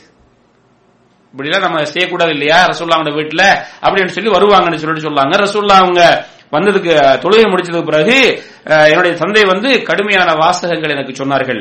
அல்லாஹ்வுடைய நபியுடைய வீட்டுல நீங்க இப்படி செய்யலாமான்னு கேட்டாங்க. அன்புள்ள சகோதரர்களே, இந்த சம்பவத்தை எல்லாம் பார்த்து ரசூலுல்லாஹ் அவங்க யாருக்கா அடிச்சாங்களா, ஏதாவது பேசினாங்களா, என்ன நடந்த சம்பவம் வருது ஹதீஸ்ல. அப்ப என்ன சொல்ல வாரண்டா, இஸ்லாம் வந்து தலாக்குங்கிறத எடுத்ததுக்கெல்லாம் வீட்டுல வந்து மனைவி என்ன செஞ்சிருப்பாங்க, இது கணவன்மார்களாகிய நீங்க கொஞ்சம் விளைய கொள்ளணும். இந்த செய்திலாம் நம்ம சொல்லும் போது பெண்களுக்கு மட்டுமல்ல, நம்ம எல்லாம் விளைய கொள்ளணும். சில நேரம் மனுஷன் தானே, அதாவது சில கம்பெனிகள்ல வந்து ப்ரொடக்ஷன் நடக்கும் போது எல்லாம் செட்டப் பண்ணி வச்சிருப்பாங்க, அந்த மிஷின் போட்டுக்கிட்டே போகும், இத்தனை கிராம் தான். மனைவி என்ன செய்வாங்க, ஒரு நாளைக்கு உணவு சமைக்கல கொஞ்சம் உப்பு கூட போயிடும், காரம் மிளகாய கொஞ்சம் கூட போட்டுருவாங்க, கொச்சிக்காய கொஞ்சம் எங்க மொழியில சொல்லுவாங்க, கொச்சிக்காய என்ன செய்வாங்க கொஞ்சம் கூட போட்டுருவாங்க. அன்றைக்குதான் வீட்டுல நான் இருக்கும் பிரச்சனை, இவரு எல்லாத்தையும் உடைப்பார். யாரு? இந்த ஆசாமி அடிச்சு உடைப்பார். நீங்க நமக்கு சாப்பாடு தெரியாதா, அதான் அப்படியா இப்படியா, இதுக்கெல்லாம் தலாக் சொல்ல இஸ்லாம். மனுஷன் இப்ப நீங்களாம் சாப்பாடு சமைக்கிறீங்களா, அப்படி வருதா இல்லையா? சின்ன நேரத்துல என்ன செஞ்சிருப்பீங்க, சாப்பிடவே இல்லை அவங்களுக்கு. அப்ப சொல்லுவீங்க, என் மனைவிக்கு நான் ஏசினேனே, எத்தனை முட்டிகளை உடைச்சனே, எத்தனை பானையை உடைச்சனே, அப்ப சொல்லுவீங்களா இல்லையா? என்னங்க ஞாபகம் இருக்குதா? பாத்தீங்களா, ஞாபகம் இருக்குது. உண்மை, இது உண்மை, நான் ஜோக் இல்ல, உண்மை. அதனால பாத்தீங்களா, அவங்க சத்தமா சொல்லுங்க, இது மைக்கில் கேட்கணும். உண்மைதான், அவங்க உண்மை சொல்லாங்க. இதுதான் உண்மைங்க. உங்களோட மனைவிமார, உங்களோட தாய்மார எல்லாம் எவ்வளவு செஞ்சிருக்கா, எவ்வளவு கஷ்டப்பட்டிருப்பாங்க. இப்ப நீங்க சமைக்கிறீங்களே, இப்ப தெரியுதா இல்லையா சமையல் எவ்வளவு பிரச்சனை இருக்குது. அப்ப இதுக்கெல்லாம் இஸ்லாம் வந்து தலாக் கொடுத்து சொன்னிக்குதா, ரசூலுல்லாஹ் வீட்டுல நடந்திருக்குது. ரசூலுல்லாஹ் சிரிச்சுக்கிட்டே செய்திகளை எழுதப்பட்டு இப்படி ஏராளமான சம்பவங்கள். ஏன்னா சில சம்பவங்கள் இருக்கிறது. என்னத்தை சொல்ல வந்தா, ரசூலுல்லாஹி ஸல்லல்லாஹு அலைஹி வஸல்லம் வீட்டுல இப்படிப்பட்ட சம்பவங்கள் நடந்தது, அதை எவ்வளவு ஈஸியா முடிச்சுக்கிட்டாங்க. அப்ப இதுக்கெல்லாம் தலாக் இஸ்லாம் சொல்லல. இப்ப எதுக்கு இஸ்லாம் தலாக் சொல்லிக்குது? எதுக்கு? நல்ல அழகாக ஒரு பெண்ணை பார்த்து முடிக்கிறாய், அந்த பொண்ணோட வாழ்றாய், குழந்தைகளை பெக்கிறாய், ஐயோண்டு அம்மோண்டு அந்த பொண்ணை அப்படியே விட்டுட்டு அந்த பிள்ளைகளை விட்டுட்டு போ, அப்படியே இஸ்லாம் சொல்லுது? அப்படி சொல்லல இஸ்லாம். அதுக்கு பேரல்ல தலாக். தலாக் என்ன சொல்லுது அப்படின்னா, இந்த சின்ன சின்ன பிரச்சனைகள் எல்லாம் அது ஈஸியா சிம்பிளா முடிச்சிடாப்பா. அதெல்லாம் மனுஷன், பெண்ணுங்கிறது ஒரு மனிதன், மனிதனுக்கு தவறு வரும், அதையெல்லாம் பிரச்சனையா எடுத்துக்கொள்ளாத. அப்பப்ப நீ என்ன செய், ரெண்டு பேரும் ஜோக்காகவே அது விஷயத்த முடிச்சுக்கு போ அப்படி என்று சொல்லி இஸ்லாம் நமக்கு சொல்லித் தருகிறது. ரசூலுல்லாஹி ஸல்லல்லாஹு அலைஹி வஸல்லம் நமக்கு ஒரு முன்மாதிரியாக நிறைய நடந்திருக்கிறாங்க ஸல்லல்லாஹு அலைஹி வஸல்லம். இந்த சம்பவத்தை நான் உங்கள்கிட்ட சொல்லிக்கிறேன், அது ஒரு பிரயோசனமானது. ரசூலுல்லாஹ்வுடைய வீடுகள்ல நடந்த ஒரு சம்பவம். ரசூலுல்லாஹ் அவங்க ஒரு வீட்டுல இருக்கிறாங்க, இன்னொரு மனைவி சாப்பாடு அனுப்புறாங்க. இது ஒரு வீட்டுல இருக்கிறாங்க, இன்னொரு மனைவி இடத்திலிருந்து சாப்பாடு வருது. அப்ப இந்த வீட்டுக்கார மனைவிக்கு கோபம் வருது, என் பிள்ளைகள் ஏன் சாப்பாடு அனுப்பணும் என்று அந்த சாப்பாடு கொண்டு வர வேலைக்காரன் கையில அடிச்ச உடனே தட்டு முழுந்து சாப்பாடு அது முடங்கி சாப்பாடுலாம் அங்க சதுரி கிடக்குது. எப்படி உங்களுக்கு நடந்து என்ன செய்வீங்க? அவ்வளவுதான் என்ன நடக்கும் சொல்லுங்க, இன்னொரு சொல்லுங்க, என்ன செய்வீங்க? அவ்வளவுதானா? இந்த கோபம் எங்க போய் நிற்கும்? ஏதோ உடையும் அன்னைக்கு இல்லவா, அடி தடியெல்லாம் போய் கடைசியில எங்கே போய் நிற்கும்? ரசூலுல்லாஹ் ஒண்ணுமே செய்யல. என்ன சொல்றாங்க? உங்களோட தாய்க்கு ரோஷம் வந்துட்டுன்னாங்க. என்னது, உம்மஹாத்துல் மூமின் தானே நபி அவங்களுடைய மனைவிமார், உங்களோட தாய்க்கு ரோஷம் வந்துட்டு அப்படின்னு சொல்லி போட்டு அதனால ரசூலுல்லாஹ் அவங்களே கூட்டி எடுக்கிறாங்க. கூட்டி எடுத்து அந்த ஹாதிம் கிட்ட சொல்லாங்க, நில்லுங்க கொஞ்சம் பொறுங்க, எந்த வீட்டுக்கார அந்த தாய் அதை செஞ்சாங்களோ அவங்களோட வீட்டிலேயே இதுக்கு ஒரு பாத்திரத்தை நீங்க கொடுக்கணும் என்று வாங்கி கொடுத்துறாங்க ஸல்லல்லாஹு அலைஹி வஸல்லம். நினைச்சீங்களா என்ன அருமை சகோதரர்களே? அப்ப இப்படியான சில சந்தர்ப்பங்கள் வரக்கல அதை அழகான முறையில் தான் ஸல்லல்லாஹு அலைஹி வஸல்லம் செஞ்சுக்கிறாங்க. தலாக்குங்கிற வடிவத்துக்கெல்லாம் என்ன செய்யல, போகல. அப்ப தலாக்குன்னா என்ன, எப்ப செய்யணும்? இஸ்லாம் சொல்லுது தலாக் இருக்குது, விவாகரத்து இருக்குது. எப்பன்னு சொன்னால் இந்த மனைவி நமக்கு ஒத்து போகாது, பேச்சு கேட்கிறாங்கல்ல, ஒழுக்கம் சரியில்லை, எப்ப பார்த்தாலும் எதிரும் புதிரமாகவே இருந்து கொண்டிருக்கிறது. இப்படின்னா இந்த வாழ்க்கையில அல்லாஹ் சுப்ஹானஹு வ தஆலா சொல்றான், இந்த திருமணம் என்றால் அந்த பெண் மூலமாக நீ அமைதி பெறணும். அந்த பெண்ணை பத்தி அல்லாஹ் சொல்றான், உங்களுக்கு அமைதி தரக்கூடிய ஒரு இடம் என்று சொல்றான், ஆடை என்று சொல்றான். அப்ப அந்த பெண்ணிடத்தில் அது இல்லைண்டா வாழ்ந்து என்ன பிரயோசனம்? அதே மாதிரி அந்த பெண்ணுக்கு ஆண் இருக்கணும், அமைதி கொடுக்கக்கூடியவரா இருக்கணும், ஆடையாக இருக்கணும். அவர் அதுக்கு இப்ப தகுதி இல்லைண்டா அந்த திருமணத்தில் என்ன பிரயோசனம் இருக்கிறது? அந்த பெண்ணுடைய தந்தையிடத்தில் வாழ்ந்திருக்கலாமே, இந்த ஆண் இந்த ஆணுடைய தந்தையிடத்தில் வாழ்ந்திருக்கலாமே. இப்ப இஸ்லாம் என்ன சொல்லுன்னா, இப்படி ஏதாவது பிரச்சனை வந்தா நான் மேலே ஓதிக்காட்டிய திருவசனம் 4வது அத்தியாயம் 34 35வது வசனத்தில் எல்லாம் சொல்லி காட்டுகிறான், எந்த மனைவிமார்களிடத்திலிருந்து அவர்கள் நமக்கு கட்டுப்படாமல் இருப்பதை நீங்கள் பயப்பட்டால், கட்டுப்படுறாங்கல்ல, இப்ப கணவனுங்கிற ஒன்றுக்கு என்னல்ல கட்டுப்பாடே இல்லாம போகுது. அல்லாஹ் ரப்புல் ஆலமீன் சொல்றான், அர்ரிஜாலு கவ்வாமூன அலன் நிஸா, ஆண்கள் என்ன செய்றாங்க, பெண்களை பராமரிக்க கூடியவர்கள், ஆண்கள் பெண்களுக்கு பொறுப்புதாரி. இது தயவு செய்து எல்லா தாய்மார்களும் பெண்களும் விளங்கிக் கொள்ளணும். நீங்க ஒரு பெரிய பணக்கார வீட்டு பெண்ணாக இருக்கலாம், நீங்க ஒரு பெரிய படிச்ச பெண்ணாக இருக்கலாம், நீங்க ஒரு நல்ல அழகியா இருக்கலாம், உங்களுடைய கணவர் படிப்பு உங்களோட குறை இருக்கலாம், உங்களோட பணத்தில் குறை இருக்கலாம், உங்களோட அழகில் குறை இருக்கலாம், அவர் தான் உங்களோட வீட்டுக்கு பொறுப்புதாரி, அவர் தான் உங்க வீட்டுக்கு கட்டளை கொடுக்கக்கூடியவர், அவர் தான் உங்களுக்கு கணவர். கணவர் என்றால் கட்டுப்படணும். நினைத்தீங்களா? அதே நேரத்தில் கணவர்களாகிய நீங்க என்ன செய்யணும்டா, உங்களுடைய வீட்டுல நான் தான் கணவர், நான் தான் பொறுப்புதாரி, நான் சொன்னா கேட்கணும், உங்களுக்கு எந்த உரிமையும் இல்லை அப்படியும் போக கூடாது. அவர்களுக்கும் என்ன செய்யணும், உரிமைகளை வழங்கணும். எப்படி வழங்கணும்? ஒரு காரியம் செய்ய போறீங்க, ஏதோ ஒரு வீட்டுல திருமணம் முடிவு செய்யறதுக்கு அல்லது ஒரு விஷயம் ஒரு வியாபாரம் அல்லது ஏதாவது ஒன்று வருதுன்னு சொன்னா மனைவிய பிள்ளைகளை தாய தந்தையை வச்சு என்ன செய்யுங்க, ஒரு மஷூரா பண்ணுங்க, அவங்களுடைய கருத்துக்களையும் கேளுங்க. உண்மையிலேயே நீங்க எடுத்த கருத்து இருக்குதே அதை விட அவர்கள் சொல்ல கருத்துல என்ன அதிக வெற்றிகளும் லாபங்களும் அந்த கருத்தில் இருந்தால் என்ன செய்யுங்க, அதை எடுங்க. இல்ல அவர்களுடைய அந்த கருத்தை விட உங்க கருத்துல தான் அதிக லாபம் இருக்குது அப்படின்னு சொன்னா என்ன செய்யுங்க, உங்க முடிவெடுங்க. ஆனா ஒரு மஷூராவின் அடிப்படையில் அந்த வீட்டில் உள்ளவங்களுடைய தாய் தந்தை மனைவி பிள்ளைகள்லாம் உங்களுக்கு ஒத்துழைப்பாங்களா இல்லையா? நினைத்தீங்களா? நீங்க அப்படி செய்றீங்களா எல்லாரும்? இல்ல ஒரு தலைப்பு தானே, நான் சொன்னா முடிவு அவ்வளவுதானா? அப்படி செய்யாதீங்க. நினைக்கிறீங்களா? அப்ப நீங்க அப்ப மனைவிமார்களாகிய உங்கள்கிட்ட கேட்கிற என்னண்டா, உங்களுடைய கணவன்மாருக்கு நீங்க கட்டுப்படணும். கணவன்மார்களாகிய உங்கள்கிட்ட நான் என்ன சொல்றேன் என்றால், உங்களுடைய மனைவிமார்களையும் நீங்க என்ன செய்யுங்க, உங்களுடைய வீட்டுடைய அங்கத்தவர்களில் ஒரு பகுதியாக வைத்துக் கொள்ளுங்கள், அவங்களுடைய ஒரு மஷூரா கேளுங்க, அந்த அடிப்படையில் செயல்படணும். நினைக்கிறீங்களா? அப்ப அல்லாஹ் சொல்றான், அர்ரிஜாலு கவ்வாமூன அலன் நிஸா, ஆண்கள் பெண்களை நிர்வகிக்க கூடியவர்கள். அப்ப நீங்க நிர்வாகிகள், அவங்க உங்களுக்கு கீழே உள்ளவர்கள். ஆகவே அதனால அடிமை எஜமான் என்ற அர்த்தம் அல்ல, கட்டளை பிறப்பிக்கக்கூடியவர் அல்ல, நீங்க வரும் கணவர். அதே நேரத்தில் அந்த வீட்டுக்கு பொறுப்புதாரி. இதை நீங்க நினைத்து வைத்துக் கொள்ளணும். உங்களுடைய மனைவிமார்கள் அதை விலகிக் கொள்ளணும். அதே போல நீங்க அவர்களை உங்களுடைய வீட்டு அங்கத்தவர்களாக வைத்துக் கொண்டு அவர்களுக்கும் நீங்க என்ன செய்யணும், உரிமைகளை கொடுக்க வேண்டும். சொல்லிவிட்டு அல்லாஹ் சொல்கிறான், எந்த மனைவிமார்கள் அந்த கணவன்மார்களுக்கு கட்டுப்படாமல் வாழுகின்றார்கள் என்கிற ஒரு நிலைமை வந்துவிட்டால், இப்ப பாருங்க, ஒரு மனைவி உங்களுக்கு கட்டுப்படல. அன்புள்ள தாய்மார்களே, சகோதரர்களே, மனைவி வீட்டுல கட்டுப்படுறா இல்ல. இப்ப அந்த வீட்டுல அமைதி இருக்குமா? பெரிய வீடு, பங்களா, கோடீஸ்வரர்கள் எல்லாம் இருக்குது. ஆனா கணவனுக்கு மனைவி கட்டுப்படல. நல்லா தெளிவாக இதுக்கு சொல்லுங்க நீங்க விட. அந்த வீட்டுல அமைதி இருக்குமா? முடிஞ்சு போச்சு, அமைதி தொலைந்து விட்டது. இப்ப அல்லாஹ் சொல்லலாம், இப்படியான ஒரு நிலை வந்துட்டா அப்பயும் இஸ்லாம் என்ன செய்யல, விவாகரத்தை நாங்க எங்க கையில இஸ்லாம் தந்திருக்குது, நீ தலாக் அப்படின்னு இஸ்லாம் சொல்லல. அதை யூஸ் பண்ணக்கூடாது, அதுக்காக திருமணம் முடிக்கல. அதனாலதான் முதல்ல சாய்ஸ் பண்ண சொன்னது இஸ்லாம். நான் ஆரம்பத்தில் சொன்னேன், இஸ்லாம் ஒரு பெண்ணை சாய்ஸ் பண்ணிக்க, ஒரு ஆணை சாய்ஸ் பண்ணிக்கன்னு சொல்லுது. அதனால தனிமைகள் அல்ல, குடும்பத்தோட சேர்ந்து. விளையாண்டீங்களா? இப்ப இதற்கு பிறகும் சில சின்ன சின்ன சலசலப்பு வரலாம். அப்ப அவங்களுக்கு குடும்பத்தை பத்தி, குடும்ப வாழ்க்கைன்னா என்னன்னு தெரிஞ்சுக்கல, குடும்பம்னா என்னன்னு விளங்கல. இப்பதான் அவங்க திருமணமாகி ஆரம்பத்தில் வந்திருக்கிறாங்க, ஒரு வருஷம் ஆயிட்டு, 2 வருஷம் ஆயிட்டு, வீட்டுல செல்லமாக வளர்ந்தவர்கள். இப்ப நீங்க குடும்பமாக வாழ்றீங்க, சில சலசலப்பு வரும். அல்லாஹு தஆலா இந்த என்ன சொல்லலாம் தெரியுமா? இங்கதான் நீங்க முக்கியமாக கவனிக்க வேண்டிய விஷயம், ஃபைலுஹுன்ன, அந்த பெண்களை நீங்க என்ன செய்யுங்க, பேசி தீர்த்து கொள்ளுங்கள். அந்த பெண்கள்கிட்ட போய் என்ன செய்யுங்க, உங்களுடைய பிரச்சனையை சொல்லி தீர்த்து கொள்ளுங்க. எப்படி தீர்த்து கொள்ளுங்க? கணவன் மனைவி, கணவனுக்கு ஒரு மனைவி எப்படி நடக்கணும், எப்படி இஸ்லாம் சொல்லி இருக்கிறது, இப்படி வாழ்ந்தா தான் வாழ்க்கை நிம்மதியா இருக்கும் என்று அந்த பெண்ணிடத்தில் சொல்லுங்க. அந்த பெண் திருமண வாழ்க்கையை பற்றி இன்னும் அறியல, குடும்ப வாழ்க்கையை பற்றி தெரியல, அந்த பெண்ணுக்கு சொல்லு அப்படின்னு அல்லாஹ் சொல்லலாம். உபதேசம் பண்ணு. இது உனக்கும் அந்த பெண்ணுக்கும் மத்தியில் தான் நடந்து கொண்டிருக்கிறது, யாருக்கும் தெரியாது.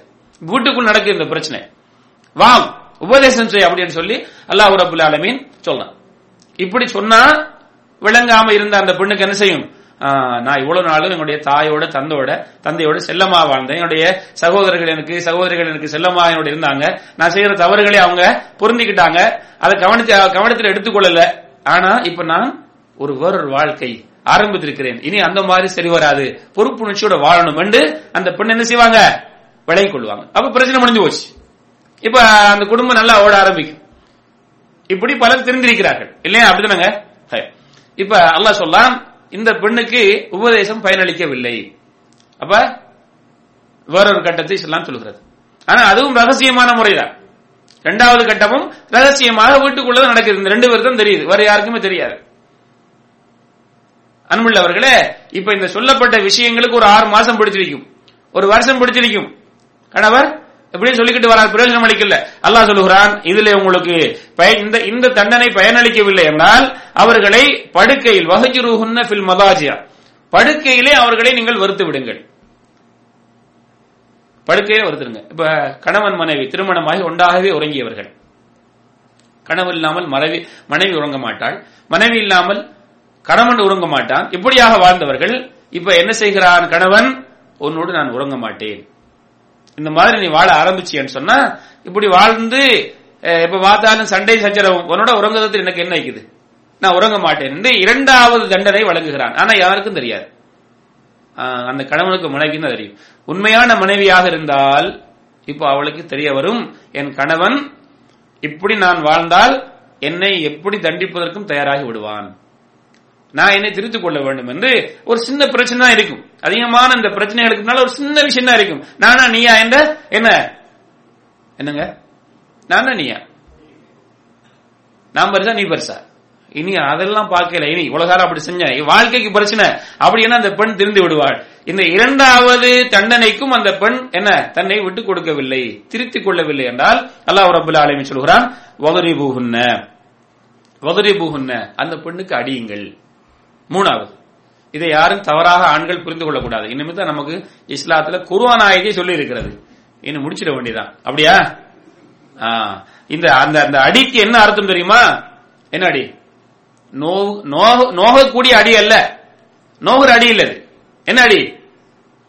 கணவன் இந்த விஷயத்தில் நம்முடன் கடுமையாக இருக்கிறார், எது நான் என் தவறில் நான் விடாம இருக்கிறதுனால என்னோடு கடுமையாக இருக்கிறார் என்பதை உணர்த்தக்கூடிய அடி. அனைத்த கை அடிக்கிறது, அனைத்த கை என்ன செய்து அடிக்குது. இவ்வளவு நாள் அன்பாக பழகினார், இப்ப அடிக்கிறார். இந்த அடியை பத்தி நாம தவறாக யாரும் இஸ்லாத்தில் இதுவே சொல்லக்கூடாது. பாத்தீங்களா, பெண்ணுக்கு அடிக்க சொல்லி இஸ்லாம் அப்படின்னு தவறாக வழங்கிடக்கூடாது. உமர் ரலியல்லாஹு தஆலா அவங்க சொல்றாங்க, இயாஸ் இப்னு அப்துல்லாஹ் இப்னு அபி ரிபாப் என்கிற சஹாபி சொல்றாங்க, நீங்க ரசூலுல்லாஹி ஸல்லல்லாஹு அலைஹி வஸல்லம் சொன்னதாக அல்லாஹ்வுடைய அடிமைகளாகிய பெண்களுக்கு அடிக்காதீங்க அப்படின்னு சொன்னோன்னே உமர் ரலியல்லாஹு தஆலா வராங்க, வந்து சொல்றாங்க, யார் சொல்லா இப்படி சொன்னதுனால பெண்கள் என்ன செய்றாங்க, ஆண்களுக்கு மாறு செய்ய ஆரம்பிச்சுட்டாங்க. உடனே அப்ப அடிங்கன்னு சொன்னாங்க ரசூலுல்லாஹி ஸல்லல்லாஹு அலைஹி வஸல்லம். அடிக்க ஆரம்பிச்ச உடனே அப்படி அடினா என்ன அடி, இப்படி மாறு செஞ்ச பெண்களுக்கு சில அந்த தன்னுடைய கோபத்தை வெளிப்படுத்தக்கூடிய சில அடி, நோவில்லாத அடி. இந்த அடி அடிச்ச உடனே பெண்கள் எல்லாம் ரசூலுல்லாஹ்வுடைய வீட்டுக்கு கம்ப்ளைண்ட் பண்ண வந்துட்டாங்க, யார் சொல்ல எங்க கணவன்மார் எங்களுக்கு அடிக்கிறாங்கன்னு சொல்லி. ரசூலுல்லாஹி ஸல்லல்லாஹு அலைஹி சொல்றாங்க, அவர்கள் சிறந்தவர்கள் அல்ல. இப்ப அடி என்ன காயமுள்ள அடி அல்ல, அந்த பெண்ணுக்கு தன்னுடைய கோபத்தை வெளிப்படுத்தக்கூடிய காயம் இல்லாத அடி. அதுவும் வீட்டுக்குள்ள நடக்குது, வெளியில அடிக்கூடாது. பெண்ணுக்கு வெளியில அடிக்கக்கூடாது, வெளியில திட்டக்கூடாது பெண்களை. ரசூலுல்லாஹி ஸல்லல்லாஹு அலைஹி சொல்லாங்க, அடிக்கும் போது முகத்தில் அடிக்கக்கூடாது, காயமுள்ள அடி அடிக்கக்கூடாது, நோகக்கூடிய அடி அடிக்கக்கூடாது. இப்ப அடி என்ன, இந்த பெண் திருந்தவில்லை, உபதேசம் பயனளிக்கவில்லை, அந்த பெண்ணுடன் உறங்குவதை நாம் தூரமாக்கியும் அந்த பெண்ணுக்கு பயனளிக்கவில்லை, மூணாவது அடி. அல்லாஹ் சுப்ஹானஹு வ தஆலா அதை சொல்றான். இதை பத்தி சொல்லும் போது சொல்கிறான், இதுக்கும் அந்த பெண் என்ன செய்யவில்லை, இந்த பெண் இந்த மூணு நாம் சொல்லக்கூடிய இந்த மூணு விஷயங்களில் தண்டனைகள் கொடுத்து அந்த பெண் உங்களுக்கு கட்டுப்பட்டு விட்டால் அதற்கு பிறகு அந்த பெண் மீது நீங்க என்ன செய்யக்கூடாது, வேறு ஒரு தண்டனையை கொடுக்க கூடாது. இது ஹராம். அந்த பெண் உனக்கு கட்டுப்பட்டு விட்டால் முடித்து விடு, சந்தோஷமாக வாழு. பிறகு அல்லாஹ் சொல்கிறான், ஆனால் இந்த மூன்று தண்டனைகளும் அந்த பெண்ணுக்கு பயனளிக்கவில்லை என்றால் என்ன செய்யணும், இப்ப நாலாவது வெளியில செய்தியை கொண்டு போ. இப்போ வாழ்ந்த நல்லா வாழணும், இப்படியே சண்டை சச்சரமா வாழ்ந்த என்ன பிரயோசனம்? இப்ப என்ன செய்ய, வெளியில கொண்டு போ. எப்படி வெளியில? உன் குடும்பத்தில் உள்ள உன் குடும்பத்தாரிடமும் அந்த பெண்ணுடைய குடும்பத்தாரிடமும் செய்தியை கொண்டு போ. ஆனா ரெண்டு பேரும் அந்த ரெண்டு சாராரும் உங்களை வாழ வைக்கணும் விரும்புறவங்கள்ட்ட அங்கிருந்து ஒரு ஆள் எடு, உங்க குடும்பத்தின் ஆள் எடு, ரெண்டு பேரும் பேசவே. உங்க ரெண்டு பேருக்கு அவங்க புத்திமதி சொல்லுவாங்க. இப்படி சொல்லி அவங்க ரெண்டு பேரும் நீண்ட பிரச்சனைகளை, அதாவது அந்த குடும்பத்தில் இப்படி ஒரு பிரச்சனை நடந்து அவங்க எப்படி கஷ்டப்படுறாங்க, இந்த பிள்ளைகளை எவ்வளவு கஷ்டப்படுது, அவங்க பிரிஞ்சு போய் அப்படின்னு அவங்க நீங்க வாழ விரும்புறீங்களா, இதெல்லாம் விட்டுட்டு மறந்து போய் நல்லா சேர்ந்து வாழுங்க என்ன செய்வாங்க, ரெண்டு பேரும் சேர்த்து வைக்கிற முயற்சியில் ஈடுபடுவாங்க.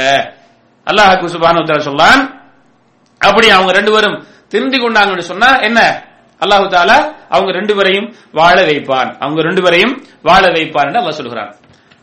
இதையும் அவங்க ஏற்றுக்கொள்ள மறுத்துட்டாங்கன்னு வைங்க, இதையும் அவங்க ஏற்றுக்கொள்ள மறுத்து விட்டால் அல்லாஹ் ரப்பல் ஆலமீன் சூரத்து நிசா 4வது அத்தியாயம் 128 இருந்து 130 சொல்லக்கூடிய செய்தி என்னவென்றால், அல்லாஹ் சுப்ஹானஹு வ தஆலா சொல்றான், வ இன் யதஃபர்ரகா யுக்னில்லாஹு குல்லம் மின் ஸஅதி வ கான அல்லாஹு வாஸிஅன் ஹகீமா. இது 130வது ஆயத்து சூரத்து நிசாவுடைய. என்ன சொல்றான், நாங்க இனி பிரிஞ்சா வாழணும், எங்க ரெண்டு பேருக்கும் வாழ்க்கை ஒத்து வராது. அப்ப எப்ப இந்த நாலு தண்டனை, இந்த 4 தண்டனை அந்த பெண் திருந்தலன்னா அந்த பெண்ணோட வாழ முடியுமாங்க?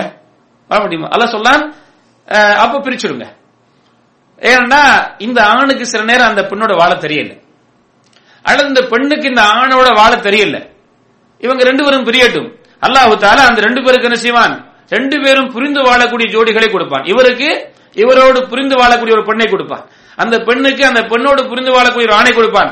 யுவஃபிகுல்லாஹு வைனஹுமா யுக்னில்லாஹு குல்லம் மின் ஸஅதி வ கான அல்லாஹு வாஸிஅன் ஹகீமா. அத என்ன செய்வான், இந்த முந்தைய ஆயத்தில் என்ன சொல்லலாம், அல்லாஹ் சுப்ஹானஹு வ தஆலா அந்த ரெண்டு பேருக்கும் சேர்ந்து வாழ்ந்தா வாழுவாங்க, இல்லண்டா இவருக்கு பொருத்தமான மனைவியையும் அந்த பெண்ணுக்கு பொருத்தமான கணவனையும் கொடுத்து அவங்க ஒரு வாழ்க்கை வாழட்டும். இதுதான் இஸ்லாம் சொல்லக்கூடியது. என் அருமை சகோதரர்களே, குறிப்பாக இதை எதிர்க்கக்கூடிய மக்களுக்கு சொல்றேன், இல்ல வாழ்ந்தா திருமணம் ஆயிட்டா முடிஞ்சு போச்சு, நீங்க ரெண்டு பேர் தான் ஜோடி, பிடிச்சாலும் சரி பிடிக்காட்டும் சரி, அவள் எப்படிப்பட்ட தவறான நடத்தையில வாழ்ந்தாலும் சரி உனக்கு அவதான் மனைவி, இவன் தான் எவ்வளவுப்பட்ட கேடியாக இருந்தாலும் சரி இவன் தான் உனக்கு கணவன், கல்லானாலும் கணவன் தான், புல்லானாலும் புருஷன் தான். இனிமேல் உங்க ரெண்டு பேருக்கு மத்தியில பிரிவினைக்கு சான்ஸே கிடையாது என்று சொன்னா என்ன நடக்கும், என்ன நடக்கும் என்று சமூகத்தில் எனக்கு பிரிய இயலாது, ஆனா வாழவும் இல்லாது, நீ அப்படியே இருந்துக்க. இவன் என்ன செய்வான், அந்த சமூகத்தில் 2வது திருமணத்துக்கும் அனுமதி இல்லை, என்ன செய்வாங்க,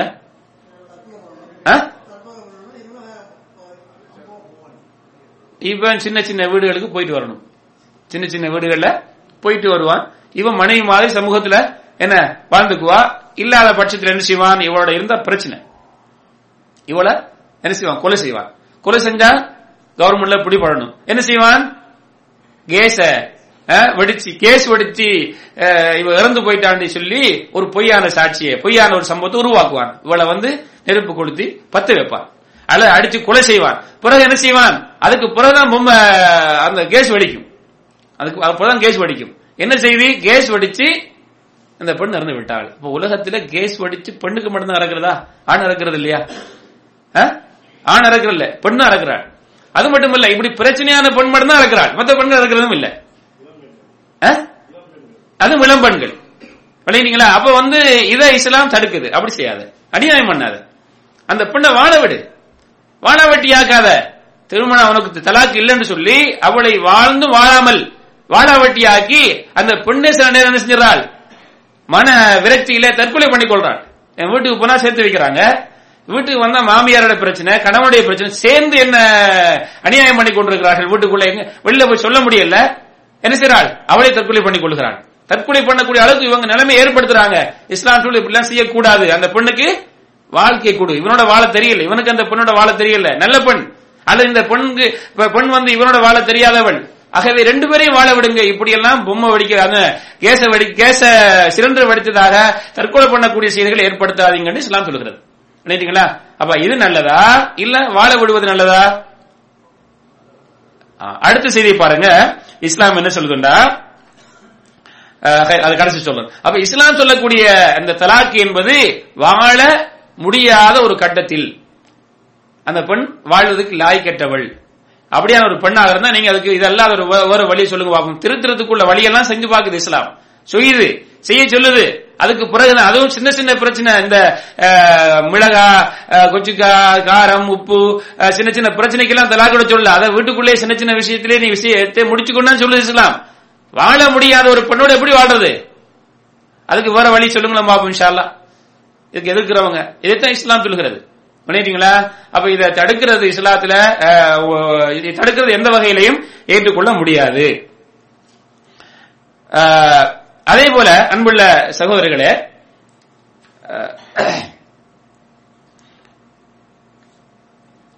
அல்லாஹ் சுப்ஹானஹு வ தஆலா சொல்லக்கூடிய இன்னும் ஒரு செய்தி, சூரத்துல் தலாக்ல அல்லாஹ் தஆலா என்ன சொல்றான், யா அய்யுஹன் நபியு இதா தல்லக்துமுன் நிஸாஅ ஃபதல்லிகுஹுன்ன லிஇத்தத்திஹின்ன. 65வது அத்தியாயம் சூரத்துல் தலாக், முதலாவது ஆயத். குர்ஆன்ல தலாக் என்கிற பெயரிலே ஒரு அத்தியாயம் இருக்கிறது, 65வது அத்தியாயம். இதுல இஸ்லாம் என்ன சொல்லுது, ஒரு பெண்ணை நீங்கள் தலாக் விட்டால் என்ன செய்யணும், அதனுடைய இத்தா காலத்திலே தலாக் விடுங்கள். ஃபதல்லிகுஹுன்ன லிஇத்தத்திஹின்ன, அதனுடைய இத்தாவுடைய காலத்திலே நீங்க என்ன செய்யுங்க, தலாக் விடுங்க. இப்னு கஸீர் ரஹ்மத்துல்லாஹி அலைஹி அவர்கள் இந்த ஃபதல்லிகுஹுன்ன லிஇத்தத்திஹின்ன அப்படிங்கிற வாசகத்துக்கு என்ன விளக்கம் சொல்லாங்கன்னு சொன்னா, லா யுதல்லிகுஹா வஹிய ஹாயிதுன் வலா ஃபீ துஹுரின் கத் ஜாமஅஹா ஃபீஹி வலாக்கின் யத்ருகுஹா ஹத்தா இதா ஹாலத் வ தஹுரத் தல்லகஹா தத்லீகா. என்ன சொல்லாங்க, அதாவது அந்த நீங்க ஒரு பெண்ணை தலாக் விட்டா அந்த பெண்ணை அந்த இத்தாவுடைய காலத்தில் நீங்க என்ன செய்யுங்க, தலாக் விடுங்க. அப்படி என்ன அர்த்தம், ஒரு பெண்ணை தலாக் விடுவதற்கும் நேரம் சொல்லப்பட்டிருக்கிறது, ஒரு நேரம், அந்த நேரத்துக்கு தான் தலாக் விடணும். இப்னு உமர் ரலியல்லாஹு தஆலா அவர்கள் அவங்களுடைய மனைவிய அந்த பெண் மாதவிடாயாக இருக்கும்போது தலாக் விடுறாங்க, விவாகரத்து செய்றாங்க. இதை உமர் ரலியல்லாஹு தஆலா அவங்க ரசூலுல்லாஹ் கிட்ட போய் சொல்றாங்க, என்னுடைய மகன் அவருடைய மனைவிய, அந்த மனைவி ஹைலாக, அதாவது மாதவிடாய் காலமாக இருக்கும்போது தலாக்கு விட்டு விட்டார்கள் என்ற போது ஸல்லல்லாஹு அலைஹி சொன்னாங்க, அவர்கிட்ட போய் சொல்லுங்க, உங்களுடைய மகன்கிட்ட இந்த தலாக்கு செல்லாது, அதாவது தலாக் செல்லாதுன்னு சொல்லல, எப்படி சொன்னாங்க, அந்த மனைவியை திரும்ப பெற்றுக்கொள்ள சொல்லுங்க. அந்த மனைவி அந்த மாதவிடாயிலிருந்து அந்த ஹைலிருந்து சுத்தமாகட்டும், பிறகு ஹைல் திரும்ப ஒரு மாதவிடாய் வரட்டும், அதுக்கு பிறகு சுத்தமாகட்டும், அதுக்கு பிறகு அவர் விரும்பினால் அந்த மனைவியை வச்சுக்கட்டும், விரும்பினால் விடட்டும். இன்னொரு ரிவாயத்துல ஒரு சுத்தத்துக்கு பிறகு இந்த மாதவிடாய் ஏற்பட்டு சுத்தமானதுக்கு பிறகு அவர் விரும்பினால் வைத்துக் கொள்ளட்டும் அல்லது விரும்பினால் விடட்டும். இல்லைங்களா? அப்ப தலாக்கு விடுவதற்கு ஒரு நேரம் சொல்லப்பட்டிருக்கிறது. தலாக் அல்லாஹ் விட சொல்லாண்டா கண்டது இந்த மாதிரி எல்லாம் வந்ததுக்கெல்லாம் விட சொல்லல. இப்படியான கட்டங்களை கடந்து வந்து வாழ முடியல, எவ்வளவு பேச்சுவார்த்தை நடந்து வாழ்வதற்கு லாய்க்கே அந்த பெண் இல்லை என்று சொன்னா தலாக்கு விடு. அதுக்கு முன்ன ஒரு காலம் கொடுக்கப்பட்டிருக்கு. நல்ல கவனமா கேட்டுக்கொள்ளுங்க. ஏன் இதெல்லாம் சொல்லப்படுதுண்டா, சும்மா ஒரு பெண்ணு திருமணம் முடிச்சு விட்டுட்டு போன்னு சொல்லல. அவன் அந்த பெண்ணை வந்து நீ என்ன ஒரு மாதவிடாய் வந்து அதுக்கு பிறகு சுத்தம், அந்த சுத்தத்திலையும் எது அந்த சுத்தத்தில் இவர் அந்த மனைவியோட சேரக்கூடாது. ஒரு பெண்ணு இவர் தலாக்கு வர்ற இப்போ பிரச்சனை நடந்துகிட்டு இருக்குது வீட்டுல, அந்த பெண்ணு இவர் தலாக்கு விடுற நிலைமைக்கு வந்துட்டாரு, எதுவும் பயனளிக்கல, பெண் திருந்தல்ல. இப்ப பெண் தரப்புல உள்ள பிரச்சனை நான் சொன்ன, ரெண்டு தரப்புலயும் பிரச்சனை வரலாம். இப்ப பெண் தரப்பு பிரச்சனை, ஆண் தரப்பு பிரச்சனை பிறகு சொல்லுவோம். பெண் தரப்பு பிரச்சனை நடந்து கொண்டு இருக்கிறது. இப்ப இதுக்கு இவ்வளவு சொல்லப்பட்ட கட்டத்தையும் கடந்து அந்த பெண் லாய்க்கு இல்ல என்ற நிலை வரும்போது எப்ப தலாக்கு வேணுமா, அந்த பெண் வந்து மாதவிடாய் ஏற்பட்டு அந்த மாதவிடாய்க்கு பிறகு வரக்கூடிய சுத்தம், அந்த சுத்தத்தில் இவர் சேரக்கூடாது அந்த பெண்ணோட. இப்படிப்பட்ட காலத்தில் என்ன செய்யணும், வரு அந்த பெண்ணை தலாக்கு வேணும். அல்லாஹ் தஆலா அதை சொல்ல பாருங்க, சூரத்துல் பக்ராவுடைய 229வது ஆயத்துல. அதுக்கு முதல்ல அல்லாஹ் தஆலா 228ல தலாக்கு உள்ள பெண்கள் வந்து எவ்வளவு காலம் எதிர்பார்த்திருக்கணும், அவங்களுடைய இத்தாவுடைய காலம் 3 சுத்தம் அல்லாஹ் சொல்றான். பிறகு அல்லாஹ் சொல்றான் 229ல சூரத்துல் பக்ராவுடைய 229ல அல்லாஹ் சொல்லி காட்டுகிறான், அத்தலாக்கு மர்ரதான், அத்தலாக்கு மர்ரதான். ஒரு பெண்ணை தலாக்கிட்டு அந்த பெண்ணை வந்து மீட்டி எடுக்கக்கூடிய அந்த தலாக்கு வந்து 2 தடவை. இந்த முத்தலாக்கு பிரச்சனை இதுல இதுக்கு அதுக்கு விடை இருக்கிறது. ஒரு பெண்ணை தலாக்கு விடுறாரு, அந்த பெண்ணை வந்து திரும்ப மீட்டிக் கொள்ளலாமா, கணக்கு தலாக்கு விட்டவரு மீட்டிக் கொள்ளலாம். எப்படி 2 முறை தலாக் சொல்லி இருந்தார், 3வது முறை சொன்னாதான் அது முடியாது. அல்லாஹ் சொல்றான் அத்தலாக்கு மர்ரதான், மீட்டி எடுக்கக்கூடிய தலாக்கு 2 தடவை சொல்லக்கூடிய தலாக்கு. இந்த செய்தி அல்லாஹ் இந்த 228ல சொல்றான், வல் முத்தல்லகாத்து யதரப்பஸ்ன பிஅன்ஃபுஸிஹின்ன ஸலாஸத குரூ. ஒரு தலாக்கிடப்பட்ட பெண் 3 சுத்தங்கள் எதிர்பார்த்திருக்கட்டும். அப்ப ஒரு கணவன் மரணிச்சா அந்த பெண் கணவனை இழந்த பெண் 4 மாசம் 10 நாள் இத்தாரிக்கணும். தலாக்கிடப்பட்ட பெண் 3 சுத்தங்கள் எதிர்பார்த்திருக்க வேண்டும். ஒரு ஹைல் வந்து சுத்தம், ஒரு ஹைல் வந்து சுத்தம், ஒரு ஹைல் வந்து சுத்தம். இந்த 3 சுத்தத்துக்கு பிறகு உள்ள இவங்க என்ன செய்யணும், சேர விரும்பினால் சேர்ந்து கொள்ளலாம். அல்லாஹ் சுப்ஹானஹு வ தஆலா சூரத்து தலாக் 65வது ஆயத்திலே 65வது அத்தியாயத்திலே சொல்லி காட்டுகிறான். அந்த அந்த அந்த சூரா தலாக்கை பற்றி பேசுகிறது. என்ன சொல்கிறான் அல்லாஹ் தஆலா, யா அய்யுஹன் நபியு, நபியே நீங்கள் பெண்களை தலாக்கு விட்டால் அவர்களை அவர்களுடைய அந்த சுத்தத்திலே தலாக்கிடுங்கள். வாஹ்சுல் இத்தா, அந்த காலத்தை, அந்த 3 மாதம் அதாவது 3 சுத்தத்தை நீங்கள் என்ன செய்யுங்க, அளவிடுங்கள், கணக்கிடுங்கள். வத்தகுல்லாஹ், வத்தகுல்லாஹ ரப்பக்கும், உங்களுடைய இறைவன் அல்லாஹ்வை பயந்து கொள்ளுங்க. இந்த விஷயத்துல லா துக்ரிஜூஹுன்ன மின் புயூத்திஹின்ன, இது முக்கியமான விஷயம். அப்ப ஒரு பெண்ணை தலாக்கு விட்டதுக்கு பிறகும் திரும்ப அல்லாஹ் சேர வைக்கிறதுடைய சான்ஸை வச்சுதான் அந்த சட்டம் போடுறான். 3 சுத்தம் வரைக்கும் வெயிட் பண்ண சொல்லுங்க. அப்ப அந்த 3 சுத்தத்துக்குள்ள அந்த பெண் எங்க கொண்டு தலாக்கிடப்பட்ட பெண் எங்க போகணும், அவங்களுக்கு வீடு யார் கொடுக்கணும்? அல்லாஹ் சொல்றான், லா துக்ரிஜூஹுன்ன மின் புயூத்திஹின்ன, அவர்களுடைய வீடுகளில் இருந்து அவர்களை நீங்கள் வெளியாக்காதீங்க. வலா யக்ருஜுன, அவர்களும் வெளியாகக்கூடாது. அப்ப அவங்களுக்கு அந்த கணவனுடைய வீடு அதுல இருக்கிற அவங்களுக்கு கடமை, அவன் கடமை வெளிப்படுத்தக்கூடாது. ஏன் இதுக்கு தப்சீர்கள் என்ன சொல்லாங்கண்டா, இவன் வந்து என்ன செய்வான், ஏதோ ஒரு குழப்பத்துல ஏதோ ஒரு காரணத்துக்காக செஞ்சிட்டாரு, இந்த 3 மாசமும் பெண்ணுடைய வீட்டுல இருக்கிறான். அப்ப இந்த காலகட்டத்தில் எப்போதாவது தன்னுடைய தவறு, இந்த தவறு பெண் இல்லாம ஆண் தரப்பில் அவன் தவறாக அவனாகவே சில சின்ன பிரச்சனைகளுக்காக அந்த பெண்ணை தலாக்கு விட்டு இப்ப பிரிஞ்சு வாழ்றாங்க. சரி நம்முடைய மனைவியோட சேர்ந்து வாழ்வோம் என்று நினைச்சிட்டும் சேரட்டும் அப்படிங்கிறதுக்காக அல்லாஹ் என்ன செய்யறான், நீ விட்டுட்டு வெளியாக்காத, நீ வெளியில போகாத. பாருங்க, இந்த தலாக் சொன்னதுக்கு பிறகும் சேர வைக்கிறதுக்குரிய வாய்ப்பை தான் இஸ்லாம் சொல்லுது. இந்த 3 மாத இடைவெளி ஏன் கொடுக்கப்பட்டது? தலாக் விட்டு போயிரு, முடிஞ்சு போச்சு. மனுஷனுக்கு ஒரு நேரத்தில் ஒரு கோபத்தில் செஞ்சிருவான், ஆனா பிறகு அதை உணர்வான். அப்ப அவன் உணர்ந்து அதுல கை செய்யப்பட்டு விடக்கூடாது, இனிமே திரும்ப அந்த பெண்ணை வாழாத ஒரு நிலைக்கு ஆயிடக்கூடாதுங்கிறதுக்காக அல்லாஹ் ரப்பல் ஆலமீன் சான்ஸ் கொடுத்து முதல் அப்ப இந்த சொல்லப்பட்ட 4 கட்டங்களையும் கடந்து அது பல வருடங்களாக மாறி இருக்கும். அதுக்கு பிறகு இந்த தலாக்குக்கு பிறகும் கடைசி கட்டத்துக்கு வந்திருக்கிறாங்க. 3 சுத்தம் வரைக்கும் இத்தாரிக்க சொல்லி அதுக்குள்ள அந்த நேரத்தில் அந்த வீட்டிலே இருக்கணும் கணவன். கணவன் வீட்டிலே அந்த மனைவி இருக்கணும். வெளிப்படுத்தவும் கூடாது கணவன், அவ போகவும் கூடாது. இதுல தஃசீருடைய உலமாக்கள் சொல்லாங்க, அந்த பெண் என்ன செய்யணுமா, தன்னை அலங்கரித்துக் கொள்ள வேண்டுமா இந்த காலகட்டங்கள்ல, அலங்கரித்து.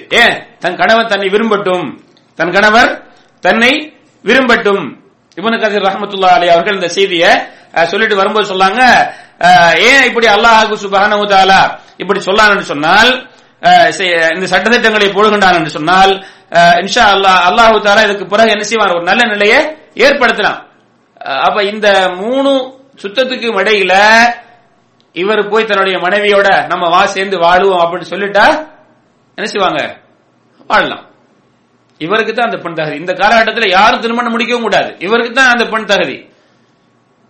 3 சுத்தத்தை முடித்ததுக்கு பிறகு இவர் தன்னுடைய மனைவியை மீட்டிக் கொள்ளல் என்று சொன்னால், தன் மனைவியை மீட்டிக் கொள்ளல் என்று சொன்னா, அதுக்கு பிறகு அந்த பெண் விரும்பினால், அந்த பெண் வீட்டார் விரும்பினால் இன்னொரு கணவனை திருமணம் முடித்துக் கொடுக்கலாம். அல்லது இவர் விரும்பினால் அந்த பெண்ணை திருமணம் முடிக்கலாம். ஆனால் புதிய திருமணத்துக்கு நாம சொன்ன அந்த அவ்வளவு நிலை செய்யணும். ஷாஹிது கொண்டு வரணும், வலி சொல்லணும், இதெல்லாம் செய்யணும். அப்படி இல்லை, இந்த 3 சுத்தத்துக்குள்ள விரும்பினாருன்னா சேர்ந்து வாழும் வாங்கன்னா வாழ்ந்துடலாம். சரி, இப்ப திரும்ப பிரச்சனை ஆரம்பிக்குது அப்படின்னு வச்சுக்கோங்க. அல்லாஹ் தஆலா அதே கட்டத்தை சொல்லலாம். இப்ப 2வது தலாக்குக்கும் இவரை வந்து விட்டார், தலாக் சொல்லிட்டார். இந்த தலாக் எப்படி சொல்லணும், சுத்தமான நிலையில ஹைலாக வந்து சுத்தமாக ஆனதுக்கு பிறகுதான் என்ன செய்யணும், தலாக் சொல்லணும். அந்த சுத்தத்தில் இவர் அந்த மனைவியோட சேர்ந்திருக்க கூடாது. இப்படியெல்லாம் கட்டுப்பாடு ஏன் போடுது, இது செய்யாம போயிடட்டும் சொல்லி அப்படி திரும்ப செஞ்சுட்டார் 2வது முறை. அப்ப அந்த 3 அந்த சுத்தத்துக்கு இடையில சேர்ந்து வாழ விரும்பினா வாழலாம், தன்னை விட்டு விட்டு வெளியாக கூடாது. இப்ப இஸ்லாம் சொல்லுது, இங்க பாரு, நீ 2 முறை தலாக் சொல்லி திரும்ப எடுத்துக்கிட்டாய், 2 முறை தலாக் சொல்லி திரும்ப எடுத்துக்கொண்டாய். அப்ப பிரச்சனை ஒன்னுதான் இருக்குது, அந்த பெண்ணுட்ட இல்ல. வாழ முடியும்னா விட்டுடு, ஏன் தலாக் சொல்ல திரும்ப எடுக்கிறாய், தலாக் சொல்ல திரும்ப எடுக்கிறாய். இங்க பாரு, நீ பொறுமையாக சகிச்சு வாழக்கூடிய விஷயம் ஒன்று இருக்குது, அப்படியே சகித்து வாழ்ந்துகிட்டு போ, இது ஒரு பிரச்சனை இல்ல. இனிமேல் நீ வந்து தலாக் சொன்னால், இந்த தலாக் என்பது சும்மா விளையாடுறது தரல, இனிமேல் சொன்னீ என்று சொன்னால் அல்லாஹ் சுப்ஹானஹு வ தஆலா சொல்லான் 230ல சூரத்துல் பக்ராவுடைய 230ல ஃபஇன் தல்லகஹா, இதுக்கு பிறகு அவர் தலாக் சொன்னால் ஃபலா தஹில்லு லஹு மின் பஅது ஹத்தா தன்கிஹ ஜௌஜன் கைரா. இதுக்கு பிறகு 3வது தடவை நீ தலாக் சொன்னீண்டா அந்த பெண்ணை இன்னொருவர் திருமணம் செய்து அவர் அந்த பெண்ணுடன் வாழணும், அந்த இன்பத்தை அனுபவிக்கணும், இந்த பெண் அந்த ஆணோட இன்பத்தை அனுபவிக்கணும். அதுக்கு பிறகு அவர் தலாக் விடணும், அவராக விரும்பி, அல்லது அவர் மரணிக்கணும். மரணிச்சு அதுக்கு பிறகு இந்த பெண் என்ன அதனுடைய இதாவை முடிக்கணும். அதுக்கு பிறகு நீ விரும்பினா நீ முடிச்சுக்க. அப்ப என்ன அர்த்தம், எவராவது விரும்புவாங்களா தன்னுடைய மனைவியை இன்னொரு சேர்ந்து வாழ்வதற்கு? அப்ப நீ என்ன செய்ய, சின்ன சின்ன பிரச்சனைகளும் தலாக்கு விடாத, சமாளிச்சுட்டு வாழு அப்படி என்று சொல்லி இஸ்லாம் இந்த தலாக்கு வந்து சும்மா எடுத்ததுக்கெல்லாம் சொல்லல, அதையும் இவ்வளவு பக்குவத்தோட இவ்வளவு சட்டத்திட்டத்தோட சொல்லுது. இந்த 229லையும் அதே போல அல்லாஹ் சுப்ஹானஹு வ தஆலா சூரத்துல் பக்ராவுடைய 229ல இந்த தலாக்குடைய விஷயத்தை அல்லாஹ் சொல்லிட்டு சொன்னா 2 முறை தான் திருப்பி எடுக்கிற தலாக்கு. நீ விரும்பினா நல்லா வாழ விரும்பினா அந்த பெண்ணை வாழ வச்சுக்க, தலாக்கிலிருந்து அதாவது தலாக் சொல்லி அந்த பெண்ணை முழட்டியதுக்கு போற நல்லா வாடு, இல்லையா நீ விட்டுடு, உன்னால வாழ முடியலண்டா ஃபைம்சாக்கும் பிமாரூஃபின் அவ் தஸ்ரீஹும் பிஇஹ்சான். அந்த பெண்ணை கஷ்டப்படுத்தாது. இன்னொன்று சொல்ல விரும்புறேன், சிலர் என்ன செய்வாங்க தெரியுமா, இந்த அல்லாஹ் தஆலா இப்படிப்பட்ட ஒரு இக்கட்டான கட்டத்தில் கொடுத்த இந்த செய்தியை மிஸ்யூஸ் பண்றாங்க. அதனாலதான் தவறாக மற்றவங்க நம்மள பேசுறாங்க. என்ன செய்வாங்க தெரியுமா, ஏதா பிரச்சனை வந்தா இங்க பாரு நீ ஒழுங்கா இல்ல உன்னை நான் தலாக் சொல்லிடுவேன்.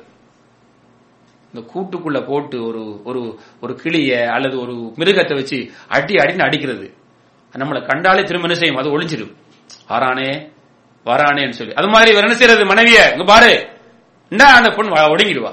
அந்த பொண்ணுக்கு எப்பயும் பயம், எப்ப தலாக் சொல்லிடுவாரோ, வீட்டுக்கு வந்தாருன்னா என்ன சொல்ல போறாரோ, அப்படியான ஒரு வாழ்க்கை தேவையில்லைங்க. மனைவியா அல்லாஹ் அதுக்கு தரல. சிலர் சென்சிவாங்க தெரியுமா, நீ அப்படி சொன்னா நான் தலாக் சொல்லிடுவேன். அந்த பொண்ணு அப்படியே நடுங்கிடுவா. அதான் நான் வாழ வந்திருக்கிறேன், உன்னோட வாழ்ந்துட்டேன், இத்தனை குழந்தையை பெற்றெடுத்திருக்கிறேன், நீ தலாக் விட்ட நான் எங்க போவேன். அதை இவர் பயன்படுத்திக்கிறேன்னு சொல்லுது. நீ இப்படி பண்ணேன்டா உன்னை தலாக் விடுவேன் அப்படி சொல்லாமாங்க. திருமணம் என்பது 2 பேர் ஒருவர் சேர்ந்து வாழக்கூடிய அழகான வாழ்க்கை இல்லையா? இப்படி ஒரு சிறை கைதிக்கு கொடுக்கிற தண்டனை மாதிரி தூக்கு தண்டனை கைதி கொடுக்க தண்டனை மாதிரி மனைவி வச்சுக்கொள்ளாமா? தயவுசெய்து அப்படி சொல்லாதீங்க யாராவது. நினைத்தீங்களா? அப்ப அல்லாஹ் சொல்றான், வாழ்றதுக்கு வாய்ப்பு இருந்தா வாடு, இல்லன்னா விட்டுடு. அதனால சும்மா விட்டுட சொல்ல, தகுதியான காரணம் என்ன, இல்லாட்டி அல்லாஹ் இடத்துல உங்க குற்றவாளி. அப்ப இந்த ரெண்டு செய்தி, அதாவது சூரத்துல் பக்ராவுல 229வது ஆயத்திலையும் அதே போல சூரத்து தலாக்ல 1வது ஆயத்திலையும் அல்லாஹ் தஆலா இந்த தலாக்குடைய விஷயத்தை சொல்லிட்டு சொல்றான், வதில்க ஹுதூதுல்லாஹ். நல்ல கவனமா கேட்டுக்கொள்ளுங்க. என்னது? வதில்க ஹுதூதுல்லாஹ். சூரத்துல் பக்ராவுல அல்லாஹ் சொல்றான், தில்க ஹுதூதுல்லாஹ். இந்த தலாக் சம்பந்தப்பட்ட சட்டத்திட்டங்கள் நான் சொன்னேன் இல்லையா, இது அல்லாஹ்வுடைய எல்லை, நீ மீறக்கூடாத எல்லை. ஃபலா தஅதூஹா, அதை நீங்க எல்லை கடக்காதீங்க. வமை யதஅத்த ஹுதூதல்லாஹ் ஃபஉலாயிக ஹுமுல் ஸாலிமூன். இதை நீங்க மீறி செய்றீங்களா, அல்லாஹ்வுடைய கண்ணோட்டத்தில் நீங்க யாரு? வாலிம்கள், அநியாயக்காரர்கள். சூரத்து தலாக்ல 65ல முதல்ல அல்லாஹ் சொல்கிறான், வதில்க ஹுதூதுல்லாஹ். இது அல்லாஹ்வுடைய எல்லைகள், இந்த சட்டமல்லாம். வமை யதஅத்த ஹுதூதல்லாஹ், யார் அல்லாஹ்வுடைய எல்லையை மீறுகிறார்களோ ஃபக்கத் ஸலம நஃப்ஸஹ், அவன் தனக்கு அநியாயம் செய்து கொண்டான். என்ன அருமை சகோதரர்களே, இவ்வளவு அழகாக சொல்லப்பட்ட சட்டம் இது. சும்மா எடுத்ததுக்கெல்லாம் தலாக் சொல்லிட்டு போய் சொல்லல. அடுத்தது இங்க அல்லாஹ் 2 தலாக்குங்கிறார். ஒரு தலாக்கை விட்டு அந்த காலத்துல 3 மாச இடைவெளியை தருகிறார். பிறகு அவங்க வாழணும். அதுக்கு பிறகு ஏதாவது நடந்தா 2ஆவது சான்ஸ் கொடுக்கிறான். நீங்க 3 முறை ஒரே விதத்துல தலாக் தலாக் தலாக். இந்த சட்டம் எல்லாம் அல்லாஹ் கொடுத்த சட்டம் எல்லாம் எங்க போச்சு? என்னுடைய நோக்கம் என்ன? ரசூலுல்லாஹி ஸல்லல்லாஹு அலைஹி வஸல்லம் உடைய காலத்துல இப்னு அப்பாஸ் எல்லாம் அறிவிக்கிறாங்க, ரசூலுல்லாஹி ஸல்லல்லாஹு அலைஹி வஸல்லம் காலத்திலையும் அபூபக்கர் ரலியல்லாஹு அன்ஹுடைய ஆட்சி காலத்திலையும் உமர் ரலியல்லாஹு தஆலா அன்ஹுடைய 2 வருட ஆட்சி காலத்திலையும் 3 முறை சொன்னாலும் ஒரு சபையில அது எத்தனை தலாக்காக கருதப்பட்டது? ஒரு தலாக்காகத்தான் கருதப்பட்டது. பிறகு உமர் ரலியல்லாஹு அன்ஹுடைய ஆட்சி காலம் வந்த போது மக்களிடத்திலே இதில் சில அவசர புத்தியை பார்த்தாங்க. எடுத்ததுக்கெல்லாம் இப்படி சொல்ல ஆரம்பிச்சாங்க. சொன்ன உடனே அவங்க சொன்னாங்க, இத நாம தவறாக மக்கள் புரிந்து கொண்டிருக்கிறார்கள், ஆக இவர்களை கொஞ்சம் பக்குவப்படுத்தணுங்கிறதுக்காக என்ன சொன்னாங்க, 3 முறை சொன்னா 3 தான் அப்படின்னு சொன்னாங்க, பக்குவப்படுத்துறதுக்காக. விளங்குங்களா? அப்ப அத இன்னைக்கு என்ன செஞ்சிட்டாங்க, அதை இவர்கள் தவறாக புரிந்து கொண்டார்கள். 3 முறை சொன்னா அது தலாக்காக மாறிவிடும். அப்ப அல்லாஹ் சொன்ன அத்தலாக்கு மர்ரத்தான்ல என்ன அர்த்தம்? இந்த ரசூலுல்லாஹ்வுடைய காலத்துல சஹீஹ் முஸ்லிம் வரக்கூடிய ஹதீஸ், இது 3 தலாக் சொன்னாலும் ஒரு தலாக்காகத்தான் கருதப்படும் என்று சொல்லப்பட்டது. ஒரு சபையிலேயே தலாக் தலாக் தலாக் என்று சொன்னா 3 ஆயிருமா? இல்ல. அப்ப இதை தவறாக புரிந்து சிலர் இப்படித்தான் என்று சொன்னதுனால, அல்லது இந்த தலாக்கு சரியாக புரிந்து கொள்ளாம எடுத்ததுக்கெல்லாம் சின்ன சின்ன பிரச்சனைகளுக்கெல்லாம் பெண்களை தலாக்கு விடக்கூடிய காரணத்தினால மாற்று மதத்தவர்கள் இஸ்லாத்தை தவறாக புரிவதற்கு காரணமாக இருக்கிறீர்கள். ஆகவே என் அருமை சகோதரர்களே, இந்த தலாக்க சரியா புரிஞ்சு கொள்ளுங்க. தேவைப்படக்கூடிய நேரத்தில் தேவைப்படக்கூடிய அந்த ஒரு கடைசி கட்டத்தில் சொல்லப்படக்கூடிய ஒரு செய்திக்கு பிறகுதான் இந்த தலாக்கு. இதை நாம தவறாக புரிந்து நடந்ததனால் சிலர் நம்முடைய மார்க்கத்தை தவறாக புரிய சொல்ல வந்துவிட்டார்கள் என்பதை நீங்க முஸ்லீம்கள் விளங்கிக் கொள்ளணும். அடுத்ததாக இன்னொரு செய்தி நாம சொல்லிக்கிறோம். இப்ப என்னப்பா, பெண்ணுக்கு ஆணுக்கு பிடிக்கல பெண்ண, நீ தலாக்கு, பெண்ணுக்கு ஆண் பிடிக்கல, என்ன செய்யறது? பெண்ணுக்கு ஆணை பிடிக்கல அப்படின்னா என்ன அர்த்தம்? சும்மா பிடிக்கல. ரசூலுல்லாஹி ஸல்லல்லாஹு அலைஹி வஸல்லம் எந்த ஒரு பெண்ணாவது தன்னை தர்க்க காரணம் இல்லாம தலாக் சொல்லுன்னு சொன்னால் சொர்க்கத்தின் வாடையை கூட அந்த பெண் அடைய மாட்டாங்க. அதை நீங்க பெண்கள் கவனமா விளைக்கொள்ளணும். சில பெண்கள் என்ன தலாக் விடுங்கிறது, அதை தலாக் கூட சொல்லுது. அவரை தலாக் கூட சொல்லுங்களேன், கல்யாணம் முடிச்ச தலாக் விடுறதுக்கா? ஏதோ வேற நோக்கங்களுக்காக இவரை விட்டா வேற வாழலாம், அல்லது வேற வேற நோக்கங்களுக்கு, அல்லது இவரை பயமுறுத்துறதுக்காக நம்ம விட்டு ஆள் இல்லைன்னு சொல்லி அப்படின்னு சொல்லக்கூடாது. ஆனா எப்படி நாம ஆரம்பத்துல இப்ப பெண்கள் சரியில்லை, அதாவது பெண்கள் சரியில்லைன்னா இந்த மனைவி சரியான மனைவி இல்லை என்ற காரணத்திற்காக இவர் நம்ம தலாக்குங்கிற நிலைக்கு வரலாம் இஸ்லாம் சொல்லுது இல்லையா, பல கட்டங்களை கடந்து. அது மாதிரி மனைவி நல்லவள், கணவன் சரியில்லை, நடத்தை சரியில்லை, அவரிடத்துல பல உண்மையிலே கணவனாக வாழ்வதற்கு தகுதியற்றவராக இருக்கிறார், பல விஷயங்கள். இந்த பெண் போய் என்ன செய்யலாம், இதை சொல்லலாம், அந்த கணவனிடத்துல உங்களோட வாழ முடியல, திருத்தி பாக்குறாங்க, திருந்துறாரு இல்ல, உங்களோட வாழ முடியலங்கிற, என்ன விட்டுடுங்கிறாங்க, இல்ல விட மாட்டேங்கிற, என்ன செய்யறது? அது சிலருடைய நிலைப்பாடு. நீ செஞ்சு பாரு பார்க்கலாம், என் கையெல்லாம் சாவி இருக்குது, உனக்கு என்ன செய்ய முடியும்? இஸ்லாம் அதுக்கு வழி சொல்லி இருக்கிறது. அதனால யாரும் இதை தவறாக பயன்படுத்த முடியாது. இந்த ஒரு இஸ்லாமிய நாடு, அது நம்ம முஸ்லீம்களுக்கு ஒரு தனி கோடு தேவைன்னு சொல்றோம், காதி என்று சொல்லுவோம். முஸ்லீம்கள் ஒரு காதி தேவை. இந்த பிரச்சனையே ஒரு பொதுவான ஒரு நாட்டில் பொது சட்டமா இருந்தா சொன்னா அவங்களுக்கு தெரியாது. இஸ்லாமிய சட்டம் என்ன சொல்லுது, இந்த பெண் அந்த இஸ்லாமிய கோர்ட்ல அந்த முஸ்லீம் ஒரு இஸ்லாமிய நாடு இல்லாவிட்டாலும் முஸ்லீம்களுக்கு தனியாக வைத்திருக்கக்கூடிய சட்ட கோர்ட்ல கொண்டு போய் இந்த கேஸை கொடுப்பாங்க. அவர் என்ன செய்வாரு, விசாரிப்பார். எடுத்த உடனே முடிவு செய்யறது இல்ல. இந்த பெண் சொல்லக்கூடிய தகவல் உண்மையாண்டு பார்ப்பாங்க. ஆமா, இந்த கணவர் லாய்க்கற்றவர், கணவனிடத்தில் தவறான நடைமுறைகள் இருக்கிறது, திருந்த பாசை சொல்றதுக்கு டைம் கொடுப்பாங்க. திருந்துறாரு இல்ல. இப்ப என்ன செய்வாங்க, இந்த கோடு சொல்லும், இந்த பொண்ணு நீ விட்டுடு, இந்த பொண்ணோட வாழ முடியாது, இந்த பொண்ணை நீ விட்டுடு அப்படின்னு அந்த கோடு சொல்லும். அவர் அப்படி என்ன செய்யணும், செய்யணும். இதுக்கு பேர் என்ன, ஹுலா. ஆண் சொன்னால் தலாக், பெண் கேட்டால் ஹுலா. ஹுலுனா என்ன, கலட்டி விடுவது. ஹலான்னா கலட்டுறது. அப்ப ஏற்கனவே செஞ்ச அந்த அக்கது இருக்குதே, அந்த ஒப்பந்தம் இருக்குது, அதை கலட்டி விடுவாங்க. சரி, உங்க ரெண்டு ஒப்பந்தம் செல்லாது. ரசூலுல்லாஹ்வுடைய காலத்தில் அப்படி நடந்தது. புகாரில் வரக்கூடிய ஹதீஸ், சாபித் இப்னு கைஸ் ரலியல்லாஹு தஆலா அவருடைய மனைவி ரசூலுல்லாஹ் கிட்ட போறாங்க. யா ரசூலல்லாஹ், என்னுடைய கணவர் இருக்கிறாரே நல்லவர், அவருடைய மார்க்கத்திலேயும் ஒழுக்கத்திலேயும் எந்த குறைபாடும் இல்லை, ஆனால் அவருடன் தொடர்ந்து வாழ்ந்தால் நான் என் குஃப்ரை பயப்படுகிறேன், குஃப்ர் என்ற ஒன்று வந்துவிடும் என்று பயப்படுகிறேன், இறை நிராகரிப்பு எனக்கு வந்துவிடும் என்று பயப்படுகிறேன். ரசூலுல்லாஹ் வணங்கிட்டாங்க. சரிய விஷயத்தை விலை கொண்டாங்க. அப்ப என்ன செய்ய போறீங்க, அவர் தந்த தோட்டத்தை திருப்பி கொடுக்க போறீங்களா, மகராக கொடுத்த அந்த தோட்டம் அதை திருப்பி கொடுக்க போறீங்களா, நான் திருப்பி கொடுக்க தயார், யார சொல்லலாம். அப்ப சொன்னாங்க சாபித் இப்னு கைஸ் ரலியல்லாஹு அன்ஹு இடத்துல, அவங்க தரப்புறாங்க, வாங்கிக்கிறீங்களா, வாங்கிக்கிட்டு ஆள விட்டுருங்க. இதுக்கு சொல்றது ஹுல. அப்ப பெண்ணுடைய நடை சரியில்லை என்றால், பெண் இந்த கணவனுக்கு ஒத்து வரவில்லை என்றால், இவ்வளவு முயற்சிகள் செய்தும் அந்த சந்தர்ப்பத்தில் வெற்றி கிடைக்கவில்லை என்றால், அந்த பெண்ணை தலாக்கு விட்டு அதற்கு பிறகு திருந்தக்கூடிய சான்ஸுக்கு 2 தலாக்கு கொடுக்குது. ஒவ்வொரு தலாக்குக்கும் இடையில 3 மாச கிட்டத்தட்ட 3 மாச இடைவெளி கொடுக்கிறது, 3 சுத்தம் கொடுக்கிறது. 3 மாசம் என்று சொல்லக்கூடாது, 3 சுத்தம். பெண்கள் வித்தியாசப்படுவாங்க. இவ்வளவு எது கொடுக்குது இஸ்லாம்? இது சீக்கிரம் நடக்கக்கூடாது என்பதற்காக. அதே போல கணவன் சரியில்லை, எப்படி மனைவி சரியில்லை என்று சொன்னா அந்த வீட்டுல அமைதி இல்லையோ, கணவன் சரியில்லைண்டா அதனால எடுத்த உடனே கணவனை விட சொல்ல, அந்த குழுக்காக்கு சொல்ல, திருத்துறதுக்கு பல முயற்சி நடக்கும், முடியல, வாழ முடியல, பல பிள்ளைகளையும் பத்திட்டாங்க, வாழ முடியல, ரொம்ப கஷ்டமா இருக்குது. அப்ப என்ன அர்த்தம் வாழ்ந்து? அப்ப அல்லாஹ் தஆலா என்ன செய்றான், இப்படி ஒரு சட்டத்தை தந்திருக்கிறான். அந்த பெண் கேட்க வேண்டும். அந்த பெண் என்ன செய்யணும், அதுக்காக தன் கணவனுக்கு என்ன செய்யறது, நான் தாரன், நீ தந்தது தாரன், மேலதிகமா கேட்டாலும் தாரன், என்ன விட்டுடு. இதுக்கு ஹுலா. 2 நடக்கல. ஹுல்லும் தர மாட்டாங்கிற, நான் தர மாட்டேன் அப்படிங்கிறார். என்ன செய்ய முடியும்? தலாக்கு விட மாட்டேன், ஹுல்லும் தர மாட்டேன். நடக்குதா இல்லையா? நடக்குது. இப்ப 3வது அந்த நாட்டுடைய அந்த காதி, அந்த ஜட்ஜ் தலையிடுவார். அப்படியெல்லாம் இல்ல. திருமணம் என்ன, 2 பேரும் சேர்ந்து வாழணும். பிள்ளைகள் வரலாம், ஆணிடத்திலே வரலாம், பெண்ணிடத்திலே வரலாம். பிள்ளைகள் திருத்தப்பட வேண்டும். திருமணம் என்றால் 2 பேரும் சந்தோஷமாக ஒருவர் என்ன சேர்ந்து புரிந்து வாழ வேண்டும். அப்படி இல்லைன்னா அந்த நாட்டுடைய ஜட்ஜ் அதில் தலையிடுவார். இப்ப இந்த 2ம் நடக்கவில்லை என்றால் அந்த ஜட்ஜ் என்ன செய்வார், அந்த நீதிபதி என்ன செய்வார், உங்க 2 பேருடைய அந்த ஒப்பந்தம் சொன்னமே, திருமண ஒப்பந்தம், அதை நான் கேன்சல் பண்றேன், ஃபஸ்ஹ். இதுக்கு பேர் என்ன, ஃபஸ்ஹ். நான் கேன்சல் பண்ணி விடுகிறேன் என்று அவர் நிர்பந்தமாக கேன்சல் பண்ணிவிடுவார்.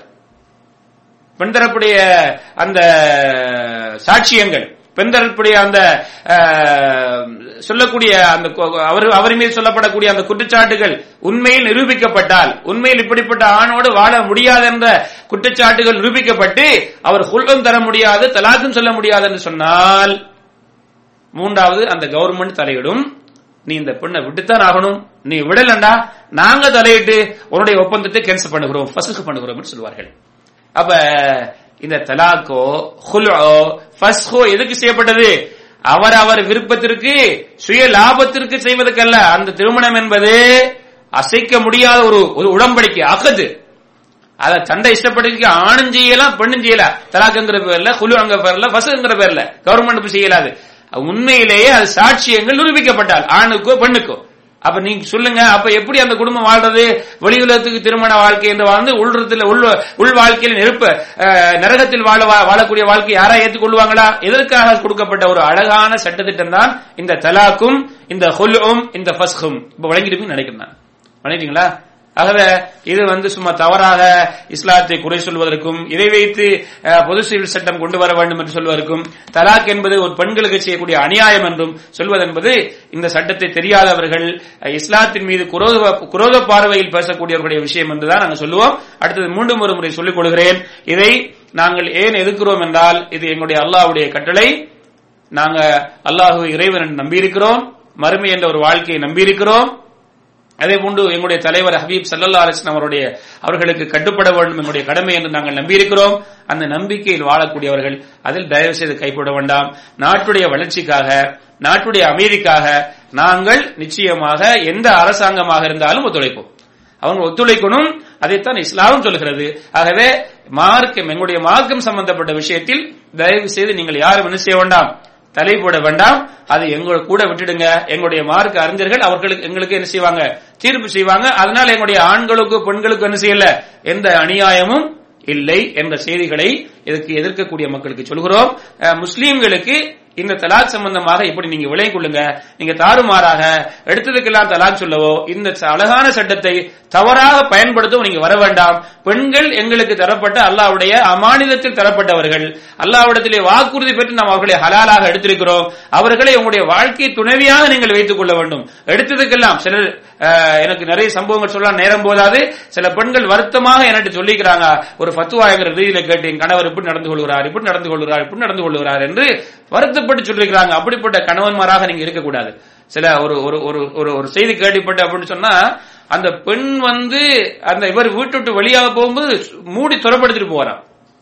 அவ்வளவு சந்தேகம், யாரும் வர முடியாது வீட்டை. யாராவது ஒரு வீட்டுக்கு விசிட்டர் வந்தா அவ்வளவு சந்தேகம். எங்க வீட்டுக்கு ஒருவர் வருகிறார், குடும்பத்துல வரார், நான் சந்தேகப்படுறதா? உங்க வீட்டுக்கு வரார், வராம இருக்க முடியுமா? அந்த அளவுக்கு இப்படி பெண்களை கொடுமைப்படுத்துறவங்க, பெண்களை அவங்களுடைய தாயோட வீட்டுக்கு போக கூடாது, நீ அங்க போக கூடாது, நீ அது செய்யக்கூடாது, இது செய்யக்கூடாது, பணம் கொடுக்கறது இல்ல, அவங்களுக்கு தேவையான பொருட்களை வாங்கி கொடுப்பதில்லை, எடுத்ததுக்கெல்லாம் அடிப்பது, எடுத்ததுக்கெல்லாம் உதைப்பது, எடுத்ததுக்கெல்லாம் பேசுவது, இதை இஸ்லாம் சொல்லலங்க. இப்படி சொல்லல. இஸ்லாம் என்ன சொல்லுது? ஹுன்ன லிபாசுல்லக்கும் அன்தும் லிபாசுல்லஹுன்ன, அவர்களுக்கு நீங்கள் ஆடை, உங்களுக்கு அவர்கள் ஆடை. நீங்கள் அமைதியாக வாழக்கூடிய ஒரு வீடு அல்லாஹ் சொல்லுகிறான். ஆகவே ரசூலுல்லாஹி ஸல்லல்லாஹு அலைஹி சொல்றாங்க, நீங்க சாப்பிடுற சாப்பாடை கொடுங்க, நீங்க உடுக்குற உடுப்பை கொடுங்க. நீங்க அவர்களை என்ன செய்யக்கூடாது, மற்றவர்களுக்கு முன்னால் அவமானப்படுத்தக்கூடாது, அவருடைய முகத்தில் அடித்து விடக்கூடாது. அப்படி நீங்க செய்தீங்கன்னு சொன்னா நாளை மறுமையிலே ஸல்லல்லாஹு அலைஹி சொல்லாங்க, 2 மனைவிகளை திருமணம் செய்து ஒரு மனைவிக்கு நல்ல முறையில் நடந்து ஒரு மனைவியோடு அநியாயமாக நடந்தால் நாளை மறுமையிலே அவருடைய என்ன முகத்தில் ஒரு முகம் சாய்ந்த மாதிரி அவருடைய முகத்திலே மாமிசம் இல்லாமல் அவர் வரவாருங்கிற செய்தியை ஸல்லல்லாஹு அலைஹி வஸல்லம் சொன்னாங்க. ஆக இந்த நீங்கள் கணவன்மாராக இருக்கக்கூடியவர்கள் உங்களுடைய மனைவிமார்களை உங்களுடைய வாழ்க்கை துணைவியாக, உங்களுக்கு பாதி உறவாக அவர்களை நீங்கள் வைத்து இன்ஷா அல்லாஹ் அவர்களுடன் நல்ல முறையில் நடந்து கொள்ள வேண்டும். அதே போல கூட்டு குடும்பமாக வாழக்கூடிய பல குடும்பத்திலே அநியாயம் நடக்கிறது. ஒரு மனைவிக்கு வேலைகளை கொடுப்பது, ஒரு மனைவிக்கு அதிகமான சுமைகளை கொடுப்பது, அந்த வீட்டிலே பல சகோதரருடைய மனைவிமார்கள் இருப்பார்கள், பல அந்த வீட்டு பிள்ளைகள் இருப்பார்கள். இந்த பெண்ணுக்கு எல்லா உதவியும் கொடுப்பது, இந்த பிள்ளைக்கு எல்லா பொறுப்புகளையும் கொடுப்பது, எடுத்ததுக்கெல்லாம் ஏச்சி பேச்செல்லாம் இந்த பிள்ளைக்கு, இந்த கணவனும் பார்க்கறதில்ல, அந்த வீட்டில் உள்ள தாயோ அல்லது தந்தையோ அல்லது மற்றவர்களோ இந்த பெண்ணை வதைப்பது, இதுக்கெல்லாம் அடங்கெடுக்க கூடாது. நீங்க அந்த பெண்ணை அல்லாஹ்வுடைய அமானிதத்தை கொண்டு திருமணம் எடுத்து கொண்டு வந்திருக்கிறீர்கள். ஆகவே கணவன்மார்கள் மனைவிமார்களுக்கு கொடுக்க வேண்டிய ஹக்குகளை கொடுக்க வேண்டும், அமானிதமாக எடுத்திருக்கிறீர்கள். மனைவிமார்கள் உங்களுடைய கணவன்மார்களுக்கு நீங்கள் கட்டுப்பட வேண்டும், அவர்கள் உங்களுடைய கணவன்மார். ஆகவே இப்படி நீங்கள் அமானிதத்தை பாதுகாக்கவும் அந்த கணவர் என்ற தலைவருக்கு கட்டுப்பட்டு வாழ்ந்தால் அந்த குடும்பம் சந்தோஷமாக இருக்கும். நம்முடைய பிள்ளைகள் எங்களை பார்த்து இந்த உலகத்திலே என்ன செய்வாங்க, நல்ல பாடங்களை படிப்பார்கள், எதிர்காலத்திலே ஒரு நல்ல சந்ததிகளாக வருவார்கள். நீங்க 2 பேரும் சண்டைகள் பிடித்துக் கொண்டிருந்தால் அந்த பிள்ளைகளுடைய எதிர்காலமும் பாதிக்கப்படும், உங்களுடைய எதிர்காலம் மட்டுமல்ல. செய்தியை விளங்கி மாற்று மறுத்தவர்கள் எங்களை பார்த்து தவறான முடிவுகள் எடுப்பதற்கு நாங்கள் யாரும் காரணமாக விடக்கூடாது. தலாக் என்பது தேவை வரும்போது கட்டாயமாக அது பயன்படுத்த வேண்டிய கட்டம் வரும்போது பயன்படுத்துவதற்காக கொடுக்கப்பட்ட ஒரு ஆயுதமே, ஒரு அனுமதியை தவிர எடுத்ததற்கெல்லாம் அதை நீங்கள் பயன்படுத்தக் கூடாதுங்கிற செய்தியை சொல்லி இந்த நல்ல வாய்ப்பை தந்த ரப்பல் ஆலமீனுக்கும் உங்களுக்கும் அல்லாஹ் அருள் புரிவான, எனக்கும் அல்லாஹ் அருள் புரியட்டும் என்று கேட்டு விடைபெறுகிறேன். ஆகிர் தஅவானா அல்ஹம்துலில்லாஹி ரப்பில் ஆலமீன். அஸ்ஸலாமு அலைக்கும் வரஹ்மத்துல்லாஹி வபரகாத்துஹு.